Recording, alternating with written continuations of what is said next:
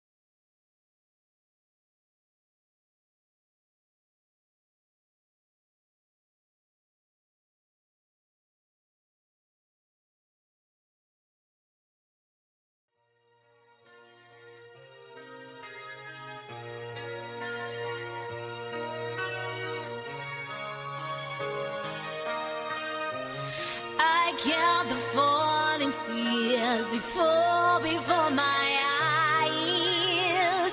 Seems like 1,000 years since we broke the ties. I call you on the phone, but never get a rise. So sit there all alone. It's time you realize I'm not your fool.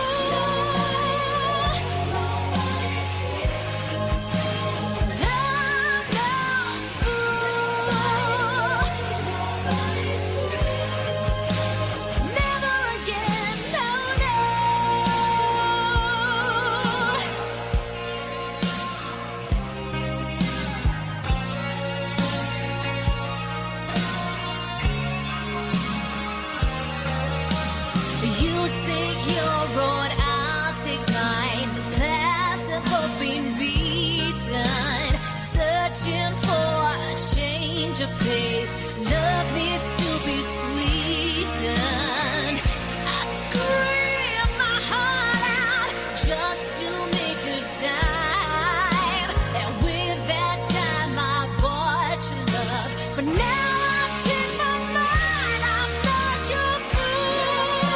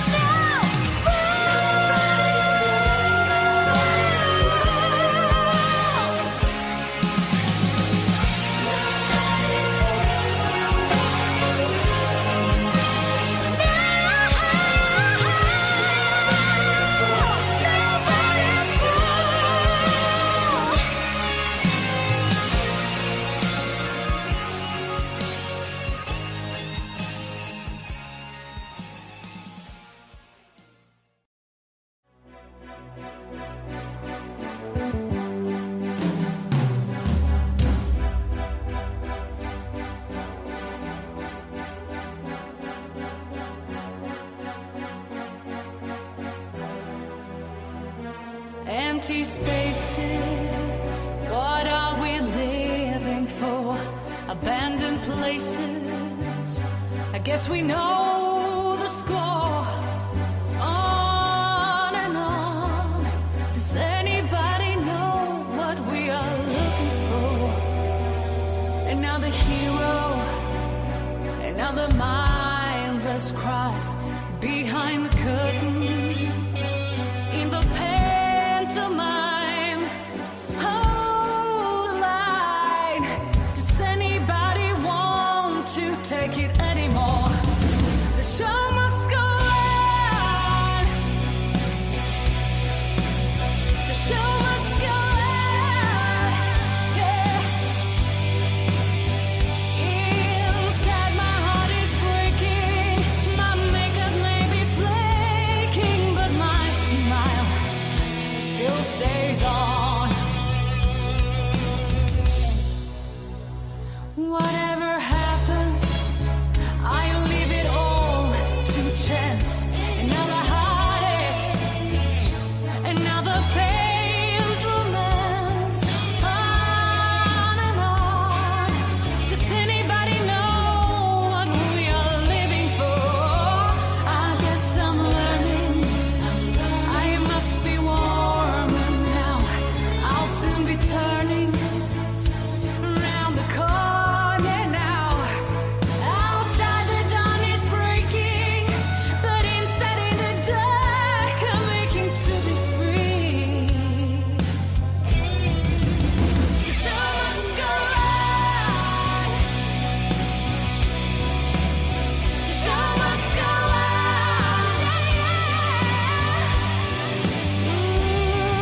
Inside my heart is breaking.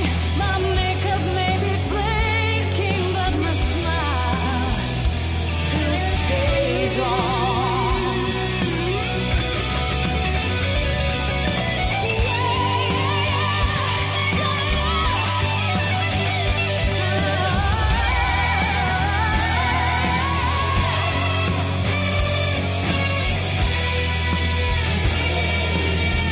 My soul is painted like the wings of butterflies.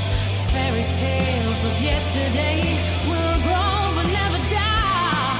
I could fly, my friend. The show must go on. Yeah.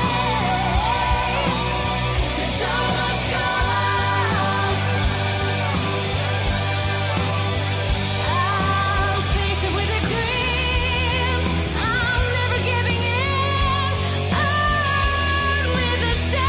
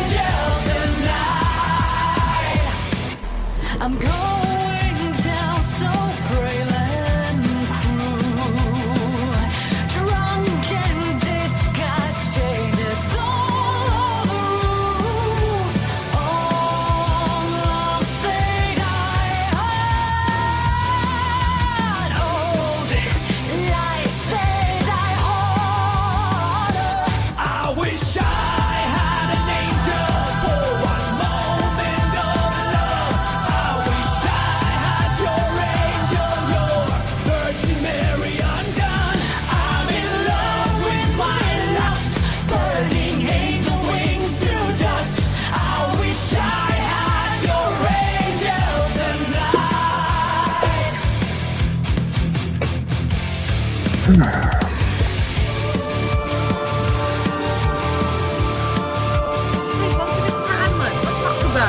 a big fan. I don't know what the fuck I was so oppressed about. I don't know what everybody's crying about. I don't know why everyone's so upset. I just don't feel oppressed. I don't remember the last time somebody had something bad to say about me because of my sexual preference, maybe because I don't talk about it. If you haven't noticed, I am a homosexual. I don't feel like I need any rainbow flags, signs, or signals to alert those around me that I am a homosexual. See, I don't make my sexuality part of my personality. As a matter of fact, I like to keep the two completely fucking separate. There's a difference. I depend on my personality to get me places in life, and I don't need anybody to feel bad for me because I eat pussy. I mean, for fuck's sake, we lit up the White House with rainbow colors back when Obama was in office. What more do we need? We can get married. I mean, I see more rainbow flags available for purchase than the red, white, and blue ones that... There is no pride in indoctrinating children in schools.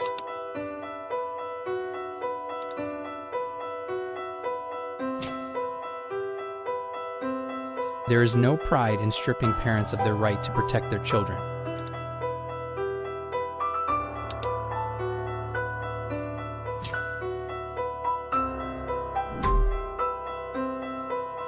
There is no pride in sexualizing children at drag shows.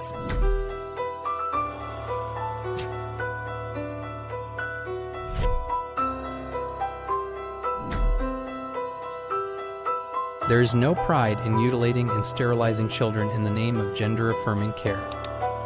This June, what are you proud of? Because we have some issues that we need to talk about. We're fighting back from inside the community. Join gays against groomers in the battle against radical gender ideology that is destroying our youth.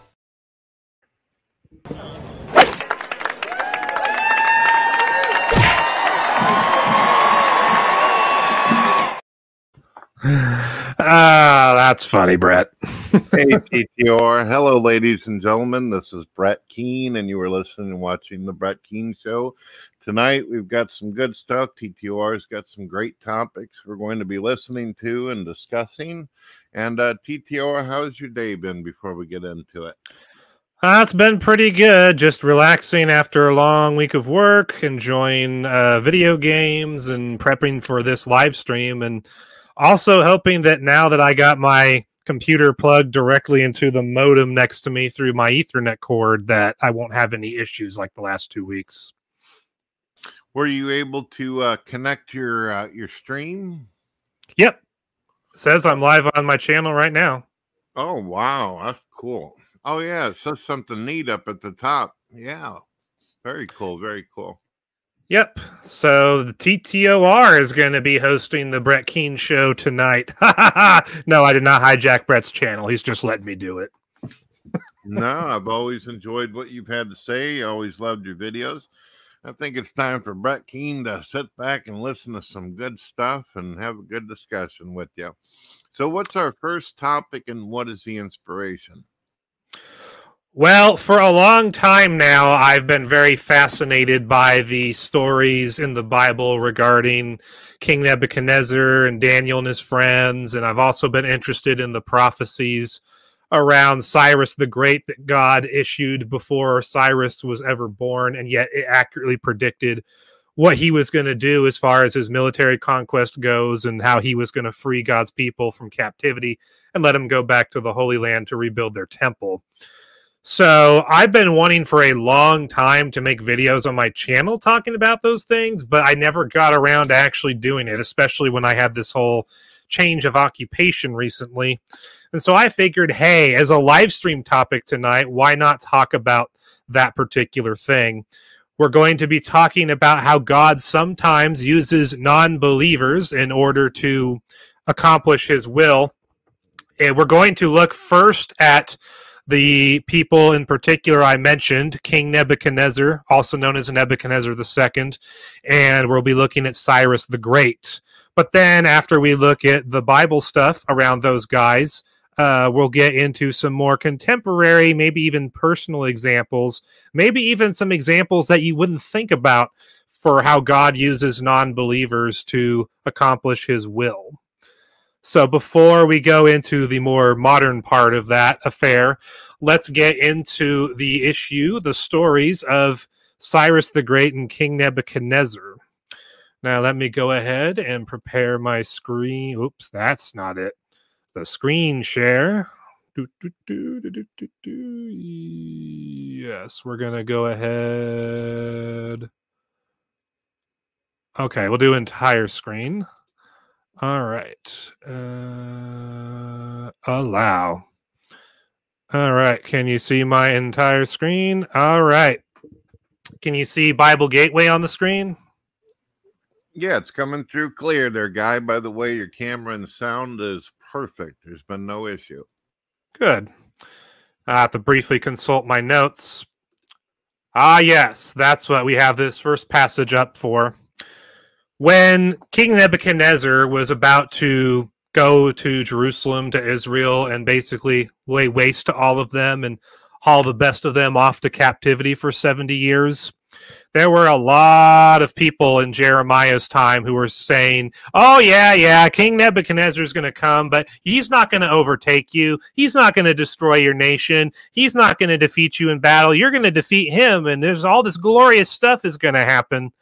And so the prophet Jeremiah, since he was actually speaking from the Lord, unlike these false prophets, decided to correct the record, and we see that correction of the record here in Jeremiah 27, 1 through 11, which says the following. Early in the reign of Zedekiah, son of Josiah, king of Judah, this word came to Jeremiah from the Lord. This is what the Lord said to me. Make a yoke out of straps and crossbars and put it on your neck. Then send word to the kings of Edom, Moab, Ammon, Tyre, and Sidon through the envoys who have come to Jerusalem to Zedekiah, king of Judah. Give them a message for their masters and say, this is what the Lord Almighty, the God of Israel, says. Tell this to your masters. With my great power and outstretched arm, I made the earth and its people and the animals that are on it, and I give it to anyone I please. Now I will give all your countries into the hands of my servant Nebuchadnezzar, king of Babylon. I will make even the wild animals subject to him. All nations will serve him and his son and his grandson until the time for his land comes. Then many nations and great kings will subjugate him. If, however, any nation or kingdom will not serve Nebuchadnezzar, king of Babylon, or bow its neck under his yoke, I will punish that nation with the sword, famine, and plague, declares the Lord, until I destroy it by his hand. So do not listen to your prophets, your diviners, your interpreters of dreams, your mediums, or your sorcerers who tell you you will not serve the king of Babylon. They prophesy lies to you that will only serve to remove you far from your lands. I will banish you and you will perish. But if any nation will bow its neck under the yoke of the king of Babylon and serve him, I will let that nation remain in its own land to till it and to live there, declares the Lord. So something that a lot of people gloss over when they read the stories about Nebuchadnezzar and the Israelites being taken into exile in Babylon, they forget this prophecy from Jeremiah where God literally calls King Nebuchadnezzar his servant, even though King Nebuchadnezzar was not only not a follower of God, but he actually followed the fake gods of Babylon. But the way that Nebuchadnezzar was God's servant was in this way. God was going to use him to judge the Israelites for their constant and never-ending rebellion against him and his commands by having Nebuchadnezzar and the Babylonian army come in, destroy their nation, and take the best of them off into captivity. And as we saw in the last few verses, God made it clear that if you listened to these false prophets who were saying that you would not serve under Nebuchadnezzar and you try to stand against him, you would all be destroyed, and this was with God's approval and by Nebuchadnezzar's hand. So the whole destruction of Jerusalem and Israel that led to the Babylonian exile for the Jews, that was, in a sense, preordained. That was something God said was going to happen, and there was nothing you were going to be able to do about it, and it was actually his will that Nebuchadnezzar would conquer them and take the best of them off to captivity in Babylon. TTR, what you're saying is this is a man that did not believe in God, but God seen him as basically a useful tool or a way to, you're implying that God will actually protect some non-believers in order to make something actually happen, a conclusion that he wills. Yes, essentially. If there's something that his will determines that a non-believer needs to do as far as it serving his greater will and plan, then yes, he will do that, as we're seeing with Nebuchadnezzar here, and as we'll see later when we talk about Cyrus the Great. But I'm sure some people are thinking, okay, nice revelation, Jeremiah, but what happened to you when the Babylonians actually came to conquer everybody? Well, we see in Jeremiah, actually, you know what? Let me just start with verse 1 through 14 so that we can get the bigger picture of what happened to Jeremiah when the conquering of Israel came by the Babylonians. We'll just read Jeremiah 39, 1 through 14. That's the whole account, only 4 paragraphs. In the 9th year of Zedekiah, king of Judah, in the 10th month, Nebuchadnezzar, king of Babylon, marched against Jerusalem with his whole army and laid siege to it. And on the 9th day of the 4th month of Zedekiah's 11th year, the city wall was broken through. Then all the officials of the king of Babylon came and took seats in the middle gate. Negal-Sharezer of Samgar, Nebo-Sarsekim, a chief officer, Nergal-Sharezer, a high official, and all the other officials of the king of Babylon. When Zedekiah, king of Judah, and all the soldiers saw them, they fled. They left the city at night by way of the king's garden through the gate between the 2 walls and headed toward the Arabah. But the Babylonian army pursued them and overtook Zedekiah in the plains of Jericho. They captured him and took him to Nebuchadnezzar, king of Babylon, at Riblah in the land of Hamath, where he pronounced sentence on him. There at Riblah, the king of Babylon slaughtered the sons of Zedekiah before his eyes and also killed all the nobles of Judah. Then he put out Zedekiah's eyes and bound him with bronze shackles to take him to Babylon. The Babylonians set fire to the royal palace and the houses of the people and broke down the walls of Jerusalem. Nebuzaradan, commander of the imperial guard, carried into exile to Babylon the people who remained in the city, along with those who had gone over to him and the rest of the people. But Nebuzaradan, the commander of the guard, left behind in the land of Judah some of the poor people who owned nothing, and at that time he gave them vineyards and fields. Now, Nebuchadnezzar, king of Babylon, had given these orders about Jeremiah through Nebuzaradan, commander of the imperial guard. Take him and look after him. Don't harm him, but do for him whatever he asks. So Nebuzaradan, the commander of the guard, Nebuchadnezzar, Nebuchadnezzar, a chief officer, Negal-Sharezer, a high official, and all the other officers of the king of Babylon sent and had Jeremiah taken out of the courtyard of the guard. They turned him over to Gedaliah, son of Ahikam, the son of Shaphan, to take him back to his home, so he remained among his own people. So, we see in a brief description how the fall of Jerusalem went down, and we see that as God's reward to Jeremiah for faithfully prophesying what was going to actually happen, he had Nebuchadnezzar and the Babylonian Empire spare the prophet and don't harm him, give him whatever he wants, let him be of his own people, leave him in peace. So I'd say he got a prophet's reward for being a faithful and true prophet of the Lord. So in case you're wondering, what happened to Jeremiah when the fall of Jerusalem went down as the Lord prophesied through him? Well, now you know. And knowing is half the battle.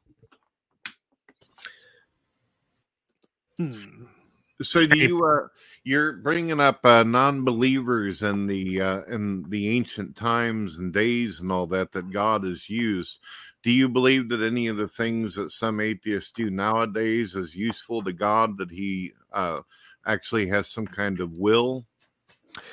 Yes, I do have some thoughts on that being true, but I want to wait till later to share what those thoughts are. Because right now, we're focusing on King Nebuchadnezzar, because if you look at history, King Nebuchadnezzar is not arguably the greatest king who ever lived, but he had, according to God's own words, as we're going to see here in a bit in the scriptures, the greatest kingdom that will ever exist in human history until the Lord comes back and establishes his own. So I'm going with Nebuchadnezzar first for discussion because he's arguably the greatest king ever who had the greatest empire and kingdom ever. And we can see that even he was being used by God as an instrument of judgment upon the Israelites and as an instrument for his other purposes. And one of the things I was going to look at in the book of Daniel was that God revealed to Nebuchadnezzar personally that Nebuchadnezzar would be the greatest king over the greatest kingdom in human history. And that's what Daniel chapter 2, verses 1 through 47 is about. And this story I find very fascinating for a lot of different reasons. And we're going to read it in its entirety so that we can refresh the memories of those watching who may not remember or don't know this story. In the second year of his reign, Nebuchadnezzar had dreams. His mind was troubled and he could not sleep. So the king summoned the magicians, enchanters, sorcerers, and astrologers to tell him what he had dreamed. When they came in and stood before the king, he said to them, "I have had a dream that troubles me, and I want to know what it means." Then the astrologers answered the king, "May the king live forever. Tell your servants the dream, and we will interpret it." The king replied to the astrologers, "This is what I have firmly decided. If you do not tell me what my dream was and interpret it, I will have you cut into pieces and your houses turned into piles of rubble. But if you tell me the dream and explain it, you will receive from me gifts and rewards and great honor. So tell me the dream and interpret it for me." Once more, they replied, "Let the king tell his servants the dream, and we will interpret it." Then the king answered, "I am certain that you are trying to gain time because you realize that this is what I have firmly decided. If you do not tell me the dream, there is only one penalty for you. You have conspired to tell me misleading and wicked things, hoping the situation will change. So then tell me the dream, and I will know that you can interpret it for me."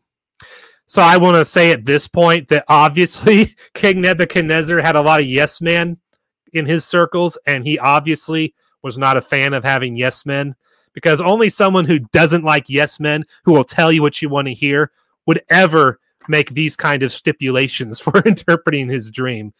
Only someone who is tired of yes men being around him would say, "Okay, I had this dream that disturbs me, but I'm not going to tell you about it. You have to tell me what the dream was and then interpret it." And obviously these yes men couldn't handle that request because they didn't have that kind of divine inspiration to figure out what his dream was. The astrologers answered the king, "There is no one on earth who can do what the king asks. No king, however great and mighty, has ever asked such a thing of any magician or enchanter or astrologer. What the king asks is too difficult. No one can reveal it to the king except the gods, and they do not live among humans." This made the king so angry and furious that he ordered the execution of all the wise men of Babylon. So the decree was issued to put the wise men to death, and men were sent to look for Daniel and his friends to put them to death. When Arioch, the commander of the king's guard, had gone out to put to death the wise men of Babylon, Daniel spoke to him with wisdom and tact. He asked the king's officer, "Why has the king issued such a harsh decree?" Arioch then explained the matter to Daniel. At this, Daniel went in to the king and asked for time so that he might interpret the dream for him. Then Daniel returned to his house and explained the matter to his friends Hananiah, Mishael, and Azariah. He urged them to plead for mercy from the God of heaven concerning this mystery so that he and his friends might not be executed with the rest of the wise men of Babylon. During the night, the mystery was revealed to Daniel in a vision. Then Daniel praised the God of heaven and said, "Praise be to the name of God forever and ever. Wisdom and power are his. He changes times and seasons. He deposes kings and raises up others. He gives wisdom to the wise and knowledge to the discerning. He reveals deep and hidden things. He knows what lies in darkness, and light dwells with him. I thank and praise you, God of my ancestors. You have given me wisdom and power. You have made known to me what we asked of you. You have made known to us the dream of the king." Then Daniel went to Arioch, whom the king had appointed to execute the wise men of Babylon, and said to him, "Do not execute the wise men of Babylon. Take me to the king, and I will interpret his dream for him." Arioch took Daniel to the king at once and said, "I have found a man among the exiles from Judah who can tell the king what his dream means." The king asked Daniel, also called Belshazzar, "Are you able to tell me what I saw in my dream and interpret it?" Daniel replied, "No wise man, enchanter, magician, or diviner can explain to the king the mystery he has asked about. But there is a God in heaven who reveals mysteries. He has shown King Nebuchadnezzar what will happen in days to come. Your dream and the visions that passed through your mind as you were lying in bed are these." As your majesty was lying there, your mind turned to things to come, and the revealer of mysteries showed you what is going to happen. As for me, this mystery has been revealed to me, not because I have greater wisdom than anyone else alive, but so that your majesty may know the interpretation and that you may understand what went through your mind. Your majesty looked, and there before you stood a large statue, an enormous, dazzling statue, awesome in appearance. The head of the statue was made of pure gold, its chest and arms of silver, its belly and thighs of bronze, its legs of iron, its feet partly of iron and partly of baked clay. While you were watching, a rock was cut out, but not by human hands. It struck the statue on its feet of iron and clay and smashed them. Then the iron, the clay, the bronze, the silver, and the gold were all broken to pieces and became like chaff on a threshing floor in the summer. The wind swept them away without leaving a trace. But the rock that struck the statue became a huge mountain and filled the whole earth. This was the dream, and now we will interpret it to the king. Your majesty, you are the king of kings. The God of heaven has given you dominion and power and might and glory. In your hands he has placed all mankind and the beasts of the field and the birds in the sky. Wherever they live, he has made you ruler over them all. You are that head of gold. After you, another kingdom will arise, inferior to yours. Next, a third kingdom, one of bronze, will rule over the whole earth. Finally, there will be a fourth kingdom, strong as iron, for iron breaks and smashes everything. And as iron breaks things to pieces, so it will crush and break all the others. Just as you saw that the feet and toes were partly of baked clay and partly of iron, so this will be a divided kingdom. Yet it will have some of the strength of iron in it, even as you saw iron mixed with clay. As the toes were partly iron and partly clay, so this kingdom will be partly strong and partly brittle. Just as you saw the iron mixed with baked clay, so the people will be a mixture and will not remain united any more than iron mixes with clay.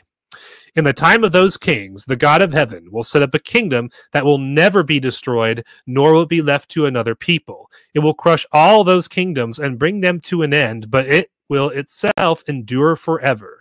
This is the meaning of the vision of the rock cut out of a mountain, but not by human hands, a rock that broke the iron, the bronze, the clay, the silver, and the gold to pieces.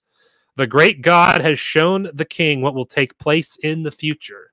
The dream is true, and its interpretation is trustworthy. When King Nebuchadnezzar Then King Nebuchadnezzar fell prostrate before Daniel and paid him honor in order that an offering and incense be presented to him. The king said to Daniel, "Surely your God is the God of gods and the Lord of kings and a revealer of mysteries, for you were able to reveal this mystery." So one of the things that I noticed when I was doing some research into the historical King Nebuchadnezzar in preparation for this stream was that basically all the mainstream legacy, institutions said, "Oh yeah, there was a King Nebuchadnezzar, and yeah, he really did destroy Jerusalem and take those people into exile." But all this stuff about his dream and threatening to kill all the wise men and the passages I'm going to read next after this is done, those were just literature. Those things didn't really happen. The Jews who wrote the book of Daniel, they had a negative opinion of the king, and so they put him in a negative light. The problem with that argument when you read the passage we just read is that we just saw the God of the Bible declare that King Nebuchadnezzar's kingdom is the greatest kingdom that will ever exist in human history. If I were the Jews and I didn't like King Nebuchadnezzar and I wanted to create an account of him that painted him in the negative light, why would I have my God say that King Nebuchadnezzar's kingdom is the greatest kingdom that will ever exist in human history? That's an excellent point. Why would you do that? I mean, typically, if you're going to make up a story to make someone look bad, you're not going to have the God you claim exists painting the person you're trying to make look bad as being the greatest king of the greatest kingdom that will ever exist in human history. It's not logical at all. And yet that's exactly what we see here in this account, which I think the principle of embarrassment would be at play here, because on one hand, if in a certain way, it's kind of embarrassing for the Jews to have to write down and preserve the words of Daniel, which is that according to God himself, King Nebuchadnezzar was his servant when he destroyed Jerusalem, and he was the greatest king of the greatest kingdom in human history. It's kind of embarrassing for the Jews to have to preserve these writings and revelations of God, and yet that's exactly what we have in our hands today. So I have no doubt that this particular account happened just because of the fact that if the Jews were making up a story about Nebuchadnezzar, that this is not the one they'd make up. But even though God claimed that King Nebuchadnezzar was his servant, and even though he said that King Nebuchadnezzar was the greatest king of the greatest kingdom that will ever exist in human history, God was not afraid to give King Nebuchadnezzar more than one slice of humble pie in order to keep his ego in check. Because as we see in the passages we're about to read, King Nebuchadnezzar, because he's the greatest king of the greatest empire in human history, his ego kind of got inflated and he started to think of himself basically as equal to God, as we'll see in Daniel 4. But before we get to Daniel 4, let's read about the first slice of humble pie that took place in Daniel chapter 3, verses 1 through 29, which is the story, the account of the image of gold and the blazing furnace. King Nebuchadnezzar made an image of gold 60 cubits high and 6 cubits wide, and set it up on the plain of Dura in the province of Babylon. He then summoned the satraps, prefects, governors, advisors, treasurers, judges, magistrates, and all the other provincial officials to come to the dedication of the image he had set up. So the satraps, prefects, governors, advisors, treasurers, judges, magistrates, and all the other provincial officials assembled for the dedication of the image that King Nebuchadnezzar had set up, and they stood before it.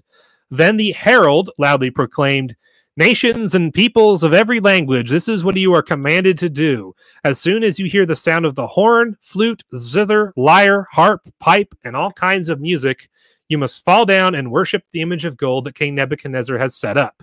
Whoever does not fall down and worship will immediately be thrown into a blazing furnace." Therefore, as soon as they heard the sound of the horn, flute, zither, lyre, harp, and all kinds of music, all the nations and peoples of every language fell down and worshipped the image of gold that King Nebuchadnezzar had set up.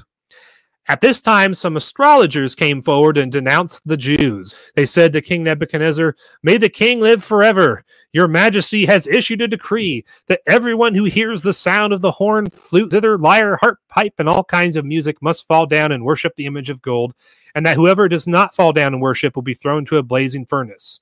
But there are some Jews among you who you have set over the affairs of the province of Babylon, Shadrach, Meshach, and Abednego, who pay no attention to you, your majesty. They neither serve your gods nor worship the image of gold you have set up."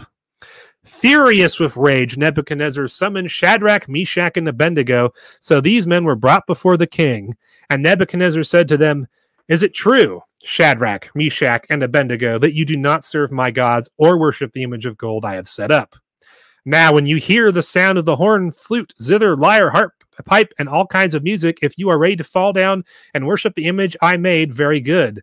But if you do not worship it, you will be thrown immediately into a blazing furnace. Then what God will be able to rescue you from my hand?" Shadrach, Meshach, and Abednego replied to him, "King Nebuchadnezzar, we do not need to defend ourselves before you in this matter. If we are thrown into the blazing furnace, the God we serve is able to deliver us from it, and he will deliver us from your majesty's hand. But even if he does not, we want you to know, your majesty, that we will not serve your gods or worship the image of gold you have set up."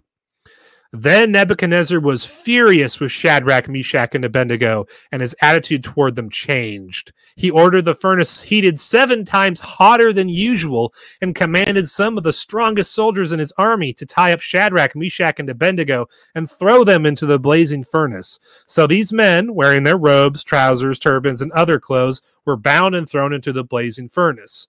The king's command was so urgent and the furnace so hot that the flames of the fire killed the soldiers who took up Shadrach, Meshach, and Abednego, and these 3 men, firmly tied, fell into the blazing furnace. Then King Nebuchadnezzar leapt to his feet in amazement and asked his advisors, "Weren't there 3 men that we tied up and threw into the fire?" They replied, "Certainly, your majesty."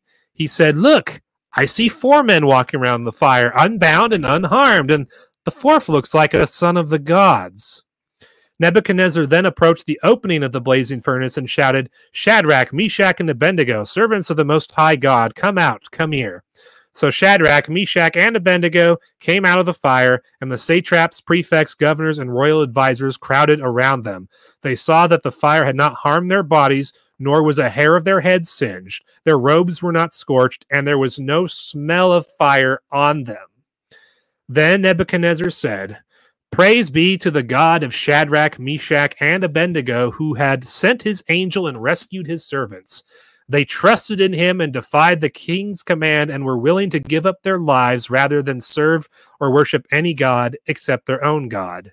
Therefore, I decree that the people of any nation or language who say anything against the God of Shadrach, Meshach, and Abednego be cut into pieces and their houses be turned to piles of rubble, for no other God can save in this way." Now, this story I just read is one of the most hilarious, in a way, slices of humble pie I've ever seen served up to anyone, much less the greatest king of the greatest empire in human history. Challenges God's servants who are serving as his officials. Bow down and worship me when the music plays, and if you don't, I'll throw you in the fire, and what God can save you then? It's almost like God was, there hearing all this and said, "Hold my beer." And then not only did God prevent them from being killed by the fire, but as we saw at the end of the account, when they came out of the fire, there was no evidence whatsoever on them that they had ever been in any fire at all. It's like they had never been thrown in. And not only is that miraculous, that's one of those things that humbled Nebuchadnezzar and helped him to remember, oh yeah, there's a God above me who rules over the earth, and he allowed me to have this position. And if he doesn't want some people to die by my hand, there's nothing I can do about it. So an amazing slice of humble pie that King Nebuchadnezzar was served on this occasion. But unfortunately, like most humans who have sin issues, we usually don't have a sin issue once and then a miracle happens and then we don't ever have it again.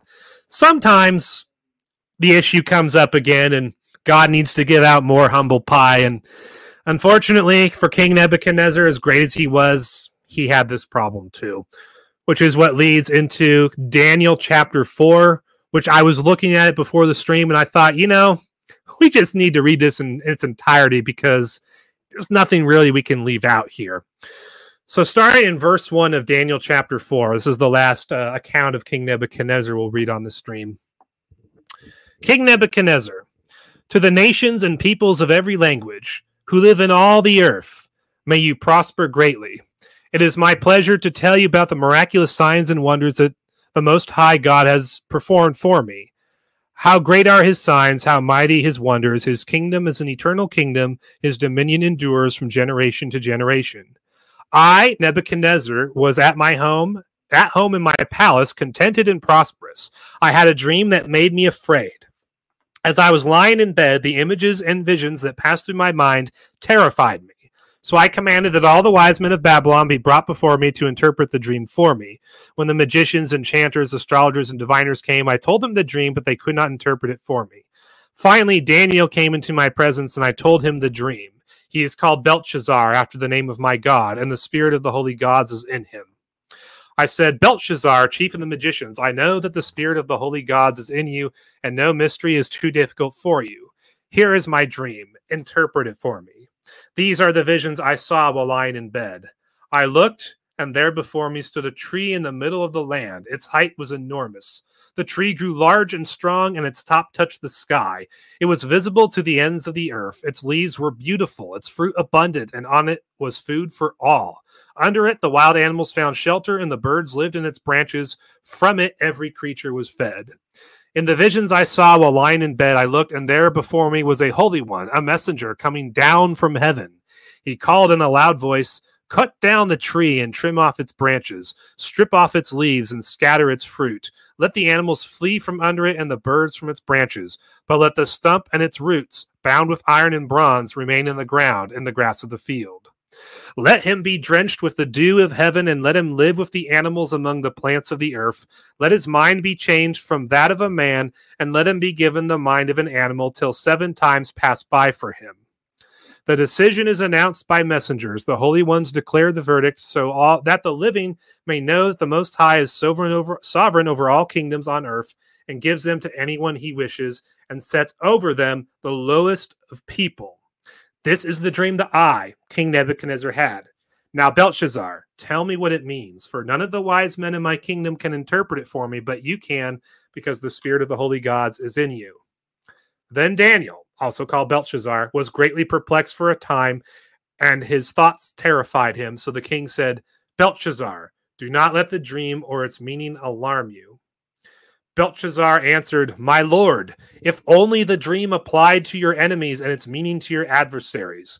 The tree you saw, which grew large and strong with its top touching the sky, visible to the whole earth, with beautiful leaves and abundant fruit, providing food for all, giving shelter to the wild animals, and having nesting places in its branches for the birds. Your Majesty, you are that tree. You have become great and strong. Your greatness has grown until it reaches the sky, and your dominion extends to distant parts of the earth. Your Majesty saw a holy one, a messenger, come down from heaven and saying, Cut down the tree and destroy it, but leave the stump bound with iron and bronze in the grass of the field, while its roots remain in the ground. Let him be drenched with the dew of heaven. Let him live with the wild animals until 7 times pass by for him. This is the interpretation, Your Majesty, and this is the decree the Most High has issued against my lord the king. You will be driven away from people and will live with the wild animals. You will eat grass like the ox and be drenched with the dew of heaven. 7 times will pass by for you until you acknowledge that the Most High is sovereign over all kingdoms on earth and gives them to anyone he wishes. The command to leave the stump of the tree with its roots means that your kingdom will be restored to you when you acknowledge that heaven rules. Therefore, Your Majesty, be pleased to accept my advice. Renounce your sins by doing what is right, and your wickedness by being kind to the oppressed. It may be then that your prosperity will continue. All this happened to King Nebuchadnezzar. 12 months later, as the king was walking on the roof of the royal palace of Babylon, he said, Is not this the great Babylon I have built as the royal residence by my mighty power and for the glory of my majesty? Even as the words were on his lips, a voice came from heaven. This is what is decreed for you, King Nebuchadnezzar. Your royal authority has been taken from you. You will be driven away from people and will live with the wild animals. You will eat grass like the ox. 7 times will pass by for you until you acknowledge that the Most High is sovereign over all kingdoms on earth and gives them to anyone he wishes. Immediately, what had been said about Nebuchadnezzar was fulfilled. He was driven away from people and ate grass like the ox. His body was drenched with the dew of heaven until his hair grew like the feathers of an eagle and his nails like the claws of a bird. At the end of that time, I, Nebuchadnezzar, raised my eyes toward heaven, and my sanity was restored. Then I praised the Most High, and I honored and glorified him who lives forever. His dominion is an eternal dominion. His kingdom endures from generation to generation. All the peoples of the earth are regarded as nothing. He does as he pleases with the powers of heaven and the peoples of the earth. No one can hold back his hand or say to him, what have you done? At the same time that my sanity was restored, my honor and splendor were returned to me for the glory of my kingdom. My advisors and nobles sought me out, and I was restored to my throne and became even greater than before. Now I, Nebuchadnezzar, praise and exalt and glorify the King of heaven, because everything he does is right, and all his ways are just, and those who walk in pride, he is able to humble. And since you played that pride stuff in the opening of the show, Brett, I found that kind of convenient because King Nebuchadnezzar struggled with a different kind of pride. He struggled with the pride of his own ego, getting too full of himself in the most literal sense, to the point where he was basically declaring himself to be God, And so God decided, here's some humble pie for you. I'm going to make you live like an animal for a long period of time until you acknowledge that I am most high and supreme over all. And when you do that, then I'll give you back all your kingdoms and your honor and your glory and your position. And it all goes exactly that way. Now, what's funny when I was doing preparation for this stream is that I actually found a history article talking about King Nebuchadnezzar. And it actually said that there is a Babylonian document that talks about a king who ended up going off into the wilderness for several years. And then eventually he was restored to his position as king over Babylon. But this article claimed that, no, it wasn't King Nebuchadnezzar who did it. It was the king that came after him. Now, a lot of unbelievers would look at that and say, see, the story may have happened, but it totally wasn't Nebuchadnezzar that this happened to. It happened to somebody else. And all I have to say in response is, principle of embarrassment. You're talking about the Babylonian documents that say this. And let's think about it. Would the Babylonian historians really want to write and preserve in writing that the greatest king they ever had was driven to madness by God himself and forced to live like a wild animal for several years until he humbled himself and acknowledged that God was most high and supreme over all? I don't think they would have wanted to write that down. I can imagine all too easily them saying, no, it wasn't Nebuchadnezzar. No, it was the guy that came after him it happened to. Yeah. Of course, we know that other empires of the past, like the Egyptian ones back in Moses' time, they had no problem with omitting any history from their records that would make them look bad in any way. So I have a pretty easy time believing, based on that and human nature, that the Babylonians, if they do have a record about a king being driven to madness for several years and then getting his position restored, but it wasn't Nebuchadnezzar, I can easily envision them saying that it wasn't Nebuchadnezzar just to avoid the embarrassment of writing down what the Bible says. I can easily imagine that happening. You were going to say something, Brett. Yeah, TTR, while you were basically putting out this message, I was looking into the information on him and following along with you. And there's an interesting thing. He's one of the most historically documented people throughout the Bible. So anybody out there that's been skeptical that they might want to look into him, there's this unbelievable amount of documentation. Did you know that scientists believe that he actually may have suffered a condition called zoanthropy? What's that?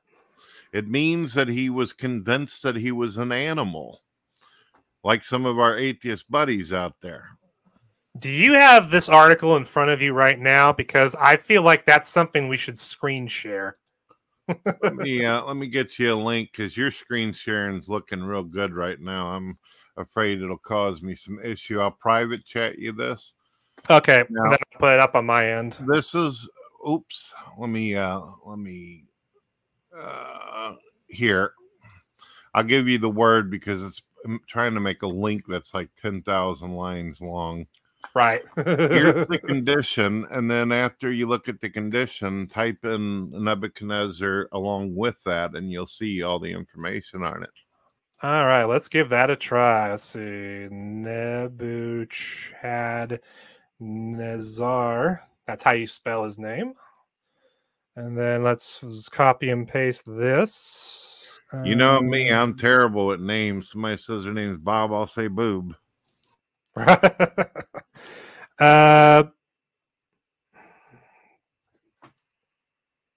Zoanthropy. Yeah, you see the word I typed into the private chat? Oh, it's on Wikipedia. King Nebuchadnezzar of the sometimes attributed boanthropy based on his description in the book of Daniel.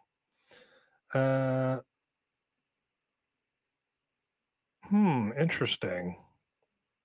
I thought was it just Wikipedia you were looking at, or were you looking at a specific article? Well, that I was was talking about it. actually looking up historical information on Nebuchadnezzar and his reign during his kingdom and all that while you were talking, and then that came up, and I was like, "What the heck is this?" I'd never even seen that word before, and I copied it, put it in the Google along with his name, and voila, this came up.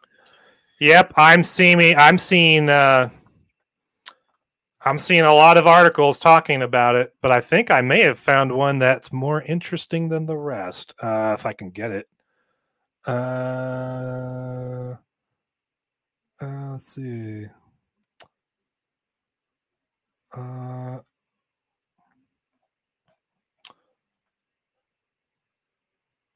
Okay. Well, I don't immediately have anything to share on screen as far as a specific article goes, but I will screen share my search results so that people can see that we are not shy of sources when you type in Nebuchadnezzar, Zoanthropy. Just going to go ahead and share my entire screen again. Allow. Okay. And as you can see, when I took Brett's advice and typed in Nebuchadnezzar Zoanthropy, well, we got all kinds of results, including, well, I guess the other name for it is Boanthropy, which is the same thing, just a different name for it.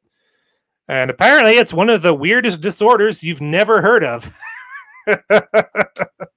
Well, we've heard it tons of times from non-believers claiming they're fish, monkeys, and everything else under the sun. But yeah, it ties in nicely, doesn't it? Yeah, it actually lends more credence to what I just said a little bit ago about how the Babylonian historians would have been incredibly embarrassed to admit that this really happened to Nebuchadnezzar, even if they didn't understand what it was that was afflicted to him. But now that we know that such a thing is a real mental illness, a mental disorder, now it's even easier to believe that the biblical account of Nebuchadnezzar in Daniel 4 really happened, especially when we know that the madness he suffered from is a real mental disorder.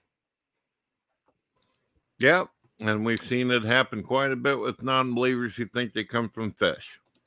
All right, let me prep the screen for the next person we'll be talking about, which is Cyrus the Great. Now, Cyrus the Great, if you actually study if you just Google search or use any search engine really to look up information about him, you will see that there's a lot of information about him, but most of it attests to how he was actually a really great humanitarian as far as being a ruler goes. Actually, let me pull that one up first. Because I got a non-Christian source that supports this assertion. It's not very long, so I'll read that actually before I read the Bible passages about him that I have selected. Just got a screen share, allow. All right, and then so I have here on screen an article from Northeastern Illinois University titled, "Who Was Cyrus the Great?" Short article, so we'll just read it in its entirety. Cyrus the Persian king, 590 to 529 BC, is considered by many to be an exemplary case of a benevolent conqueror, as he allowed his subjects to live and worship the same way as before his political reign over them. When his father, Cambyses I, died, Cyrus expanded the Achaemenid dynasty and turned the Persian Empire into a sizable entity over a contiguous stretch of land from the shores of the Mediterranean to the foothills of the Himalayas in India. Cyrus is remembered in history because of his political philosophy of tolerance and respect toward non-Persians and his demonstration of mercy on his defeated foe. After establishing his empire, Cyrus allowed all subjects to participate in governance. He borrowed the good deeds of other cultures and the first sign of his commitment to diversity through culture. So we have an actual man who believes in real diversity. Interesting. He set the Jews free from their Babylonian captivity that had taken place decades before. Cyrus facilitated their return to the Promised Land, and he became a notable figure in the Jewish scripture as a savior who helped them build the Second Temple of Jerusalem.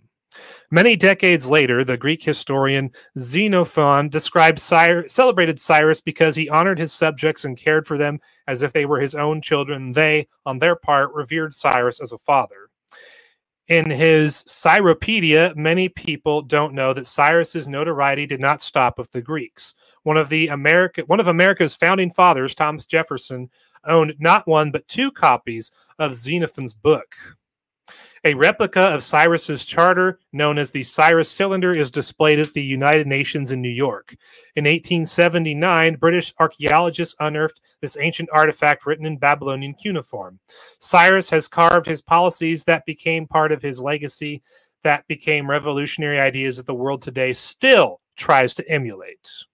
Regardless of one's perspective on faith, politics, or economic systems, Cyrus the Great is memorialized in every positive way by Persians across the world. Northeastern Illinois University honors his legacy. So the main message we get about Cyrus the Great and his empire is that when he ruled it and he was alive, he was known for being benevolent towards the people he conquered. He allowed them to practice the religion they were before and live the way they were before, as long as they, pitched in where they were ordered to the empire that he was the ruler of. And things were pretty good when he was in charge of all of that.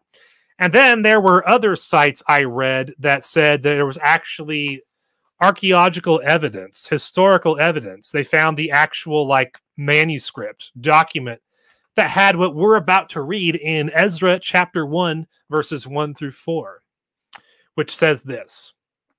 In the first year of Cyrus, king of Persia, in order to fulfill the word of the Lord spoken by Jeremiah, the Lord moved the heart of Cyrus, king of Persia, to make a proclamation throughout his realm and also to put it in writing. This is what Cyrus, king of Persia, says. The Lord, the God of heaven, has given me all the kingdoms of the earth, and he has appointed me to build a temple for him at Jerusalem in Judah.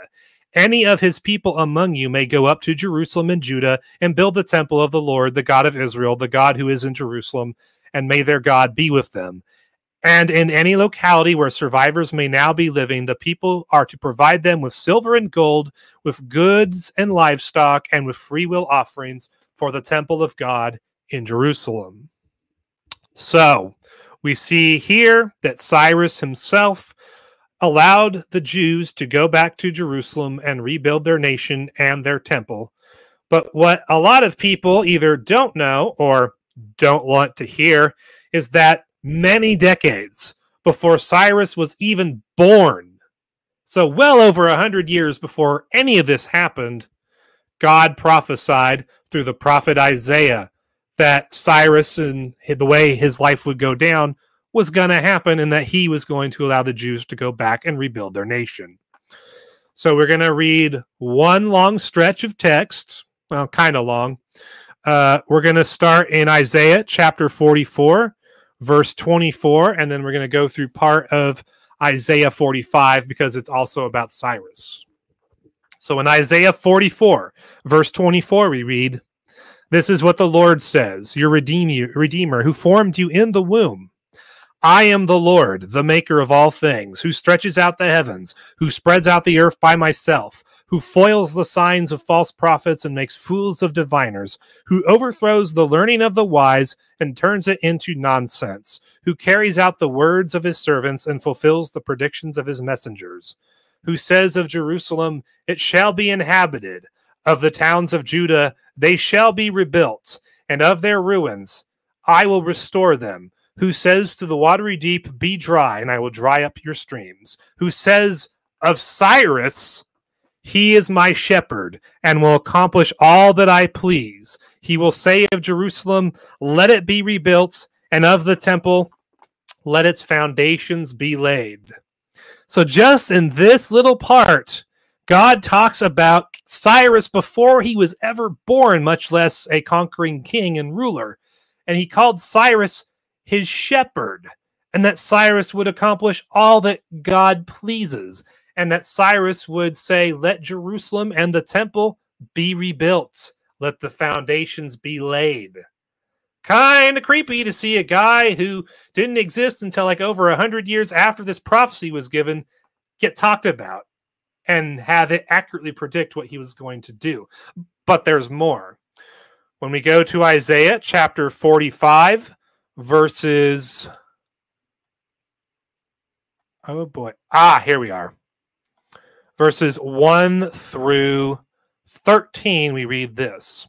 This is what the Lord says to his anointed, to Cyrus, whose right hand I take hold of, to subdue nations before him, and to strip kings of their armor, to open doors before him so that gates will not be shut. I will go before you and level the mountains. I will break down gates of bronze and cut through bars of iron. I will give you hidden treasures, riches stored in secret places, so that you may know that I am the Lord, the God of Israel, who summons you by name. For the sake of Jacob, my servant, of Israel, my chosen, I summon you by name and bestow on you a title of honor, though you do not acknowledge me. I am the Lord, and there is no other. Apart from me, there is no God. I will strengthen you, though you have not acknowledged me, so that from the rising of the sun to the place of its setting, people may know that there is none besides me. I am the Lord, and there is no other. I form the light and create darkness. I bring prosperity and create disaster. I, the Lord, do all these things. You heavens above, rain down my righteousness. Let the clouds shower it down. Let the earth open wide. Let salvation spring up. Let righteousness flourish with it. I, the Lord, have created it.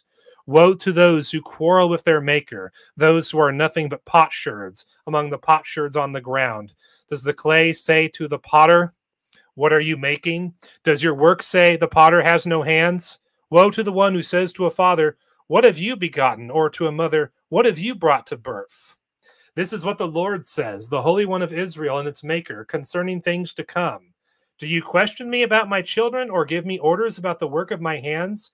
It is I who made the earth and created mankind on it. My own hands stretched out the heavens. I marshaled their starry hosts. I will raise up Cyrus in my righteousness. I will make his ways straight. He will rebuild my city and set my exiles free, but not for a price or reward, says the Lord Almighty. So we have God speaking through the prophet Isaiah in Isaiah 44:24 through Isaiah 45:13. And we have God revealing that he was strengthening Cyrus, even though Cyrus did not acknowledge him. So Cyrus was not a believer in God and was a believer in whatever gods his religion taught or his culture taught. But even though he was not a believer in God, God strengthened Cyrus so that he would be able to conquer all the nations that he conquered in order to create his empire. And he gave him access to the hidden treasures that were stored up in Babylon, which is what the hidden treasures reference was to. He strengthened Cyrus so that he could do all these things, just so that Cyrus could be the one, because he was benevolent anyway, Cyrus could be the one to, at the end of the 70 years of captivity that were prophesied in Jeremiah, Cyrus could be the one to say, okay, Jews, you're allowed now to go back to your land, rebuild your nation, and rebuild the Lord's temple. That is what Cyrus's purpose in life was, even though he was never a believer in God. He was used by God. He was a servant of the Lord in a sense. He was a shepherd of the Lord who did what the Lord wanted him to do, even though he never acknowledged God, as far as we know. He certainly didn't leading up to when he freed the Jews. My guess is he probably didn't before he died. But as we could see, God used both King Nebuchadnezzar, the greatest king, arguably, who ever lived, and one of the other greatest kings who ever lived, King Cyrus. He used them as instruments of judgment to carry out his will and to do the things he wanted to do, which in the case of Cyrus, he allowed the Jews to go back to the Holy Land 70 years after Nebuchadnezzar destroyed it and took them into captivity, just like the Lord prophesied back then. It's a beautiful picture of prophecy and fulfillment if you look at it in the grander scale of things. Do you have any thoughts on this, Brett, before we transition into more modern, contemporary examples of God using non-believers to accomplish his will? No, I find it absolutely fascinating. We've got basically a couple different generations of people where you can see, even though they weren't strong believers, and some of them not even in the faith, that God was there for them the entire time. It kind of reminds me of that quote, "You may not believe in God, but God believes in you." Yeah, I can see how that quote would be accurate when applied to what we were reading in the Bible. But as far as modern examples go, I'll give you a modern example of how God uses non believers to do his will. I feel like for me personally, when I sit back and I look at how the atheists and evolutionists on the internet and especially on YouTube, how they behave, the kind of arguments they make, the way they try to denounce and debunk the biblical worldview or the existence of God or creationism or any number of things, I feel like I'm actually benefiting in one sense because God is showing me and he's showing everybody really what happens when you rebel against him and deny what he has revealed about origins and how the earth came to be, how the universe came to be, how the human race came to be, how history actually went down, and more importantly, what objective morality is and accountability for how you choose to live your life exists. It's amazing how the atheists behave because you can see clearly from the way they live their lives that they have to employ a lot of double standards and engage in a lot of doublespeak and hypocrisy in order to maintain the positions that they do, especially when they try to debunk my worldview. And even in the case of like the smarter, slicker ones, like the apologias of the world, even though they have really good mannerisms and they're charismatic and they're articulate and they can make on the surface some really convincing arguments, you follow them long enough, you observe them closely enough, and even with those guys, you can see that they have a real disdain for truth being told. They have a real disdain for both sides of an issue being presented in full so that people can make up their own mind, which is why people like him have engaged in cancel culture tactics in the past in regards to people like Ken Ham. So even with the ones who are more articulate and seem more convincing, you can see God showing us what happens when you reject him. It doesn't matter how smart you are. It doesn't matter how articulate you are. It doesn't matter how popular you are on the internet or how many views your videos get or how much engagement your social media posts get. It doesn't matter how many people you convince to think the way you do. You are living in folly and denial of reality when you reject God and his commands and his written word to humankind. And you can just see it with the way they live their lives. And I feel like God is using those people in a way to show us what happens when you live life separate from him. Well, TTOR, myself, listening to you and hearing the message that you're putting forth, I feel like there's a personal impact that has happened to me in kind of the same way. I remember when I first started transitioning and accepting God, I was standing out on the deck with my wife, and I said, honey, I believe in God absolutely now, but why do you think that God took so long to get around to me? Why not just 2 years into this? Why an entire decade or so? And she said, well, maybe God wanted you to be in the enemy camp so you would know all their tricks and tools. And from there on, I took that as a strength and a message from her. That is very, very inspiring and definitely very true as far as the principle goes. I feel the same way about my conversion from older of creationism to younger of creationism when I look back on the journey I've been on. Because sometimes I look back and I think, man, why did I become a younger of creationist so much later in my life instead of, closer to the beginning of my apologetics career or when I started studying apologetics? And when I look back on it, it becomes clearer to me.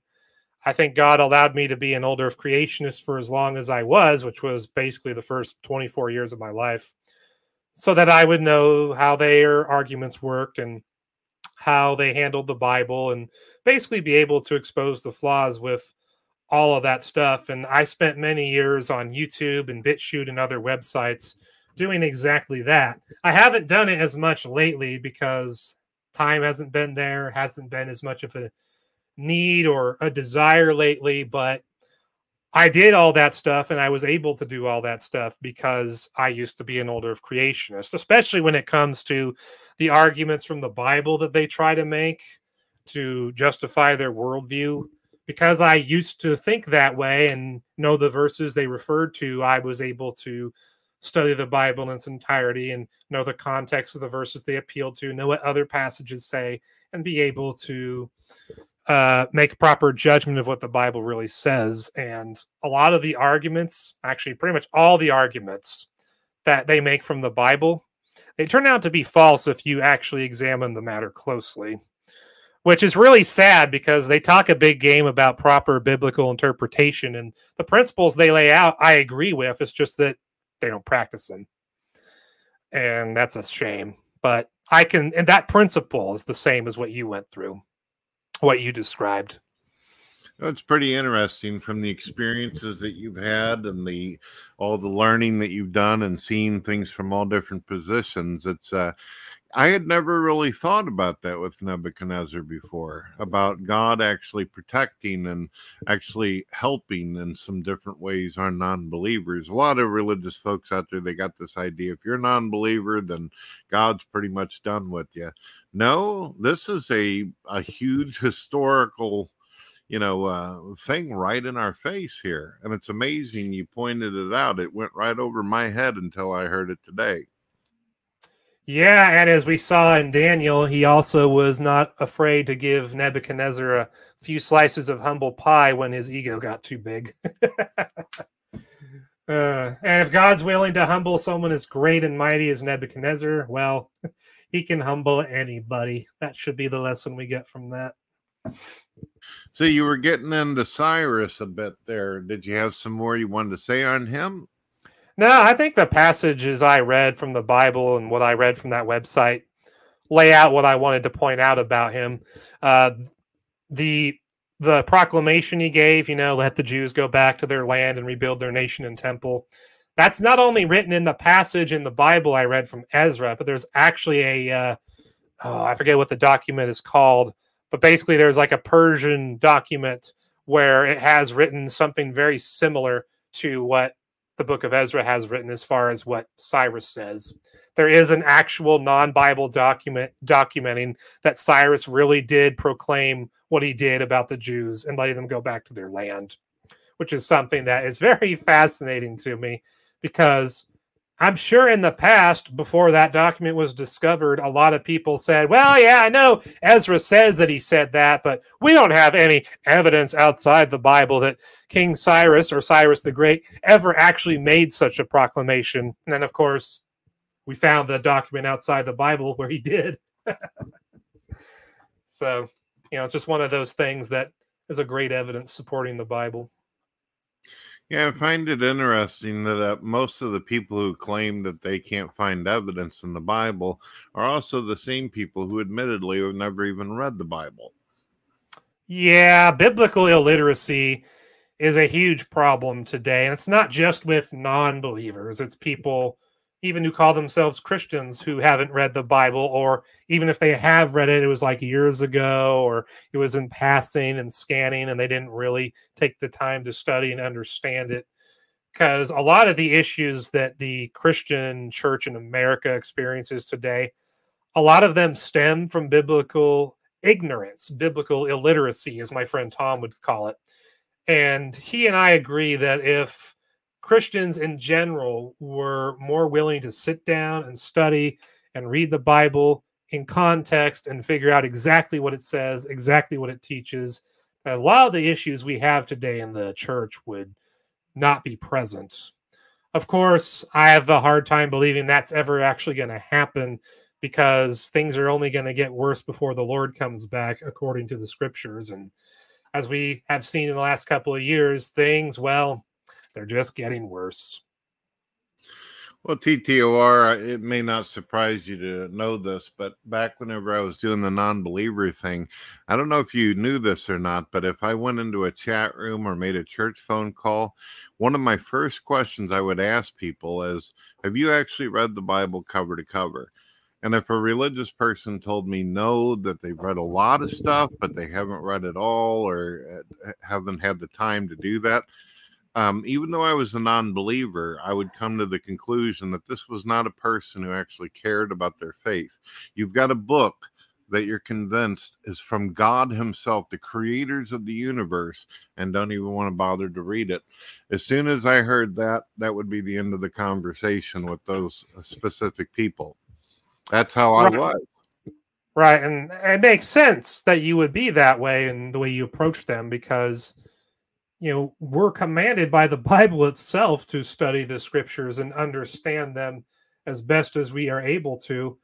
And, we don't really have an excuse, especially in today's age. I mean, we don't just have a Bible you can hold in your hand like this, but you can get apps on your phone and on your computer and other devices where you can read the Bible through those. And you have apps where you can literally have a narrator read the Bible to you.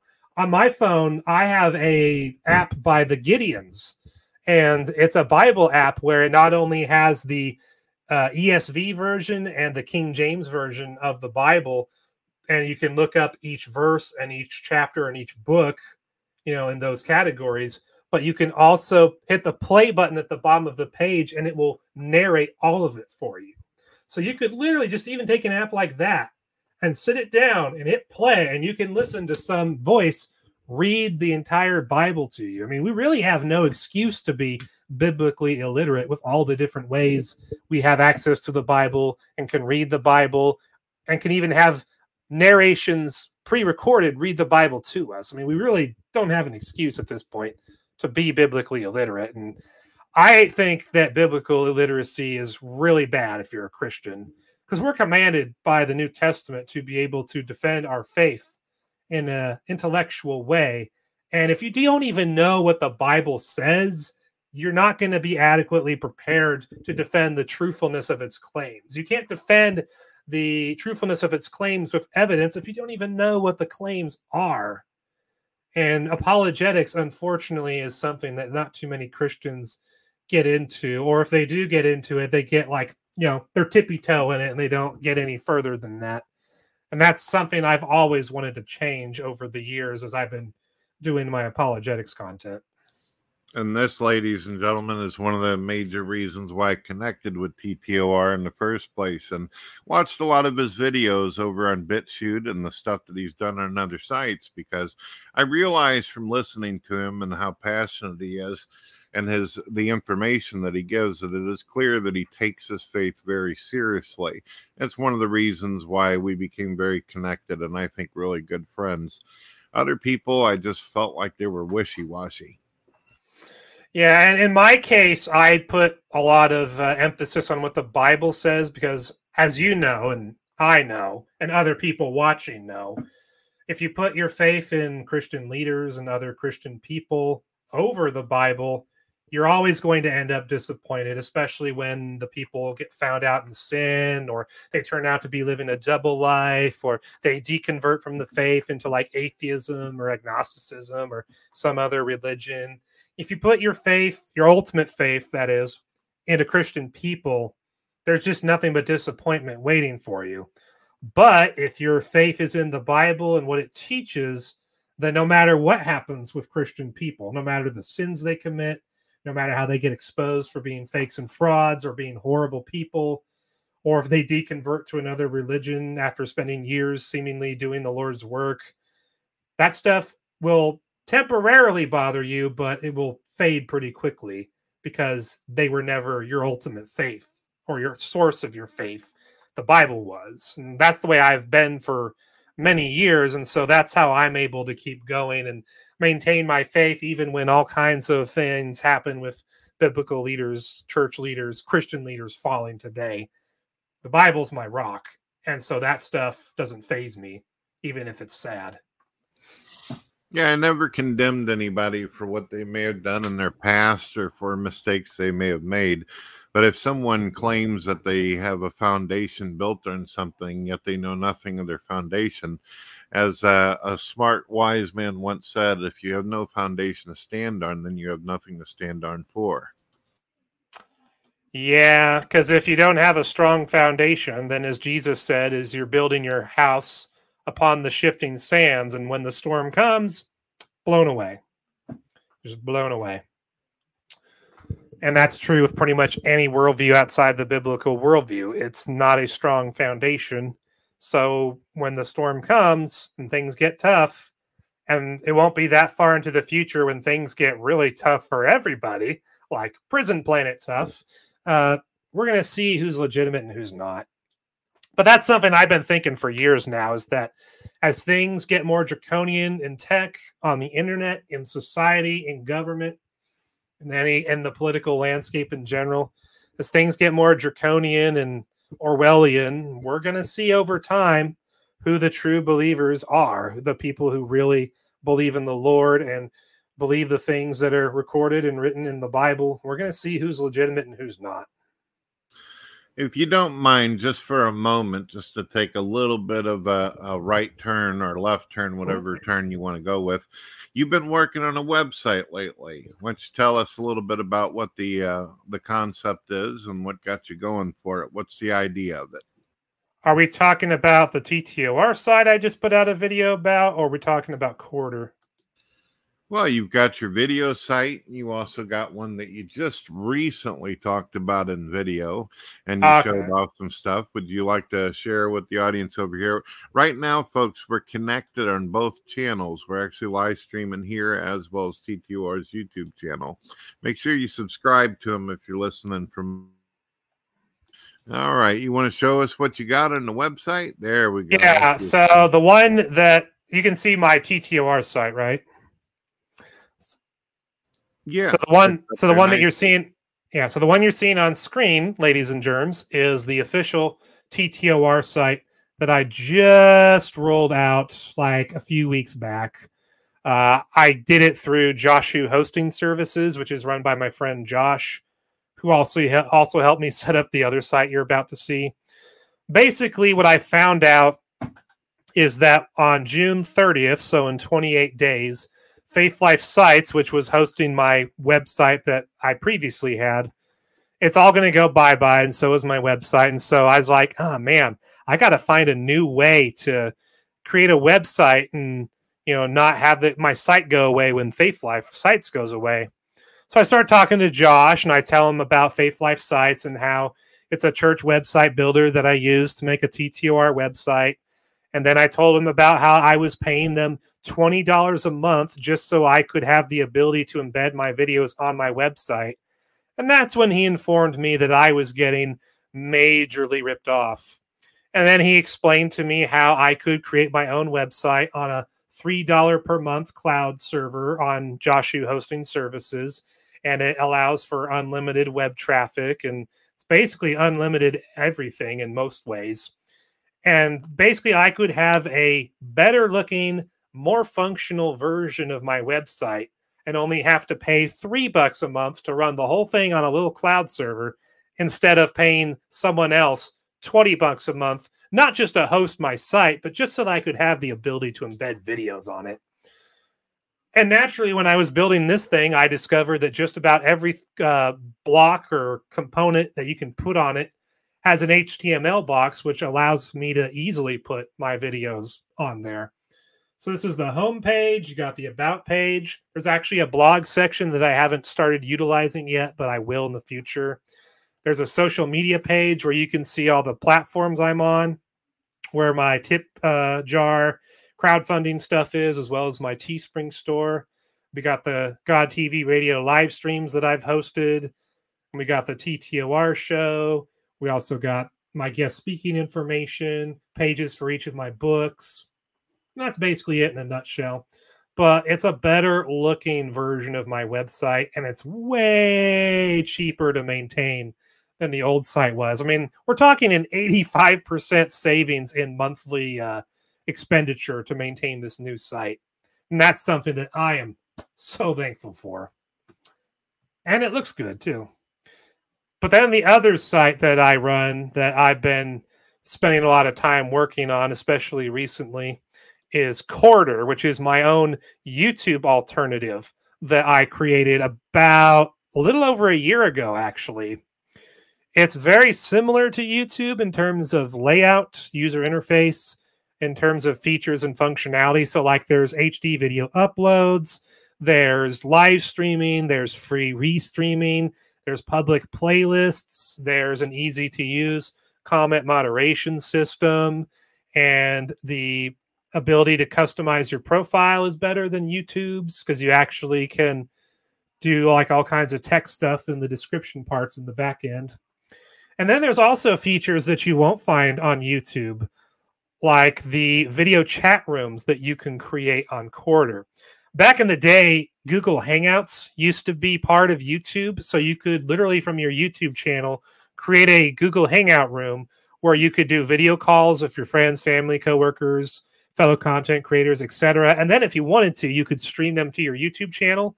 But then like 5 years ago or so, they took that away.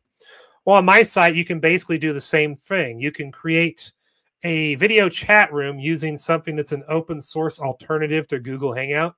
And you can do basically all the same things you could do on Google Hangout. And you can even stream to your channels from them, which is really cool and something I plan to use more in the future when I have a better infrastructure behind Quarter.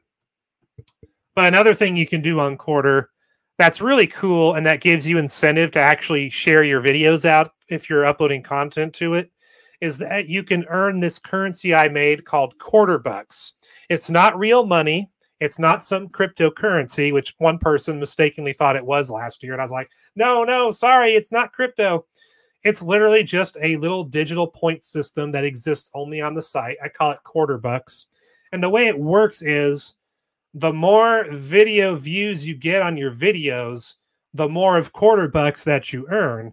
And when you earn enough Quarter Bucks, you can actually use those Quarter Bucks to promote either individual videos of yours or your entire channel on the main page of the site. So in my case, you can see on screen, my channel, TTOR, is in the Promoted Channels tab that is towards the top of the main page.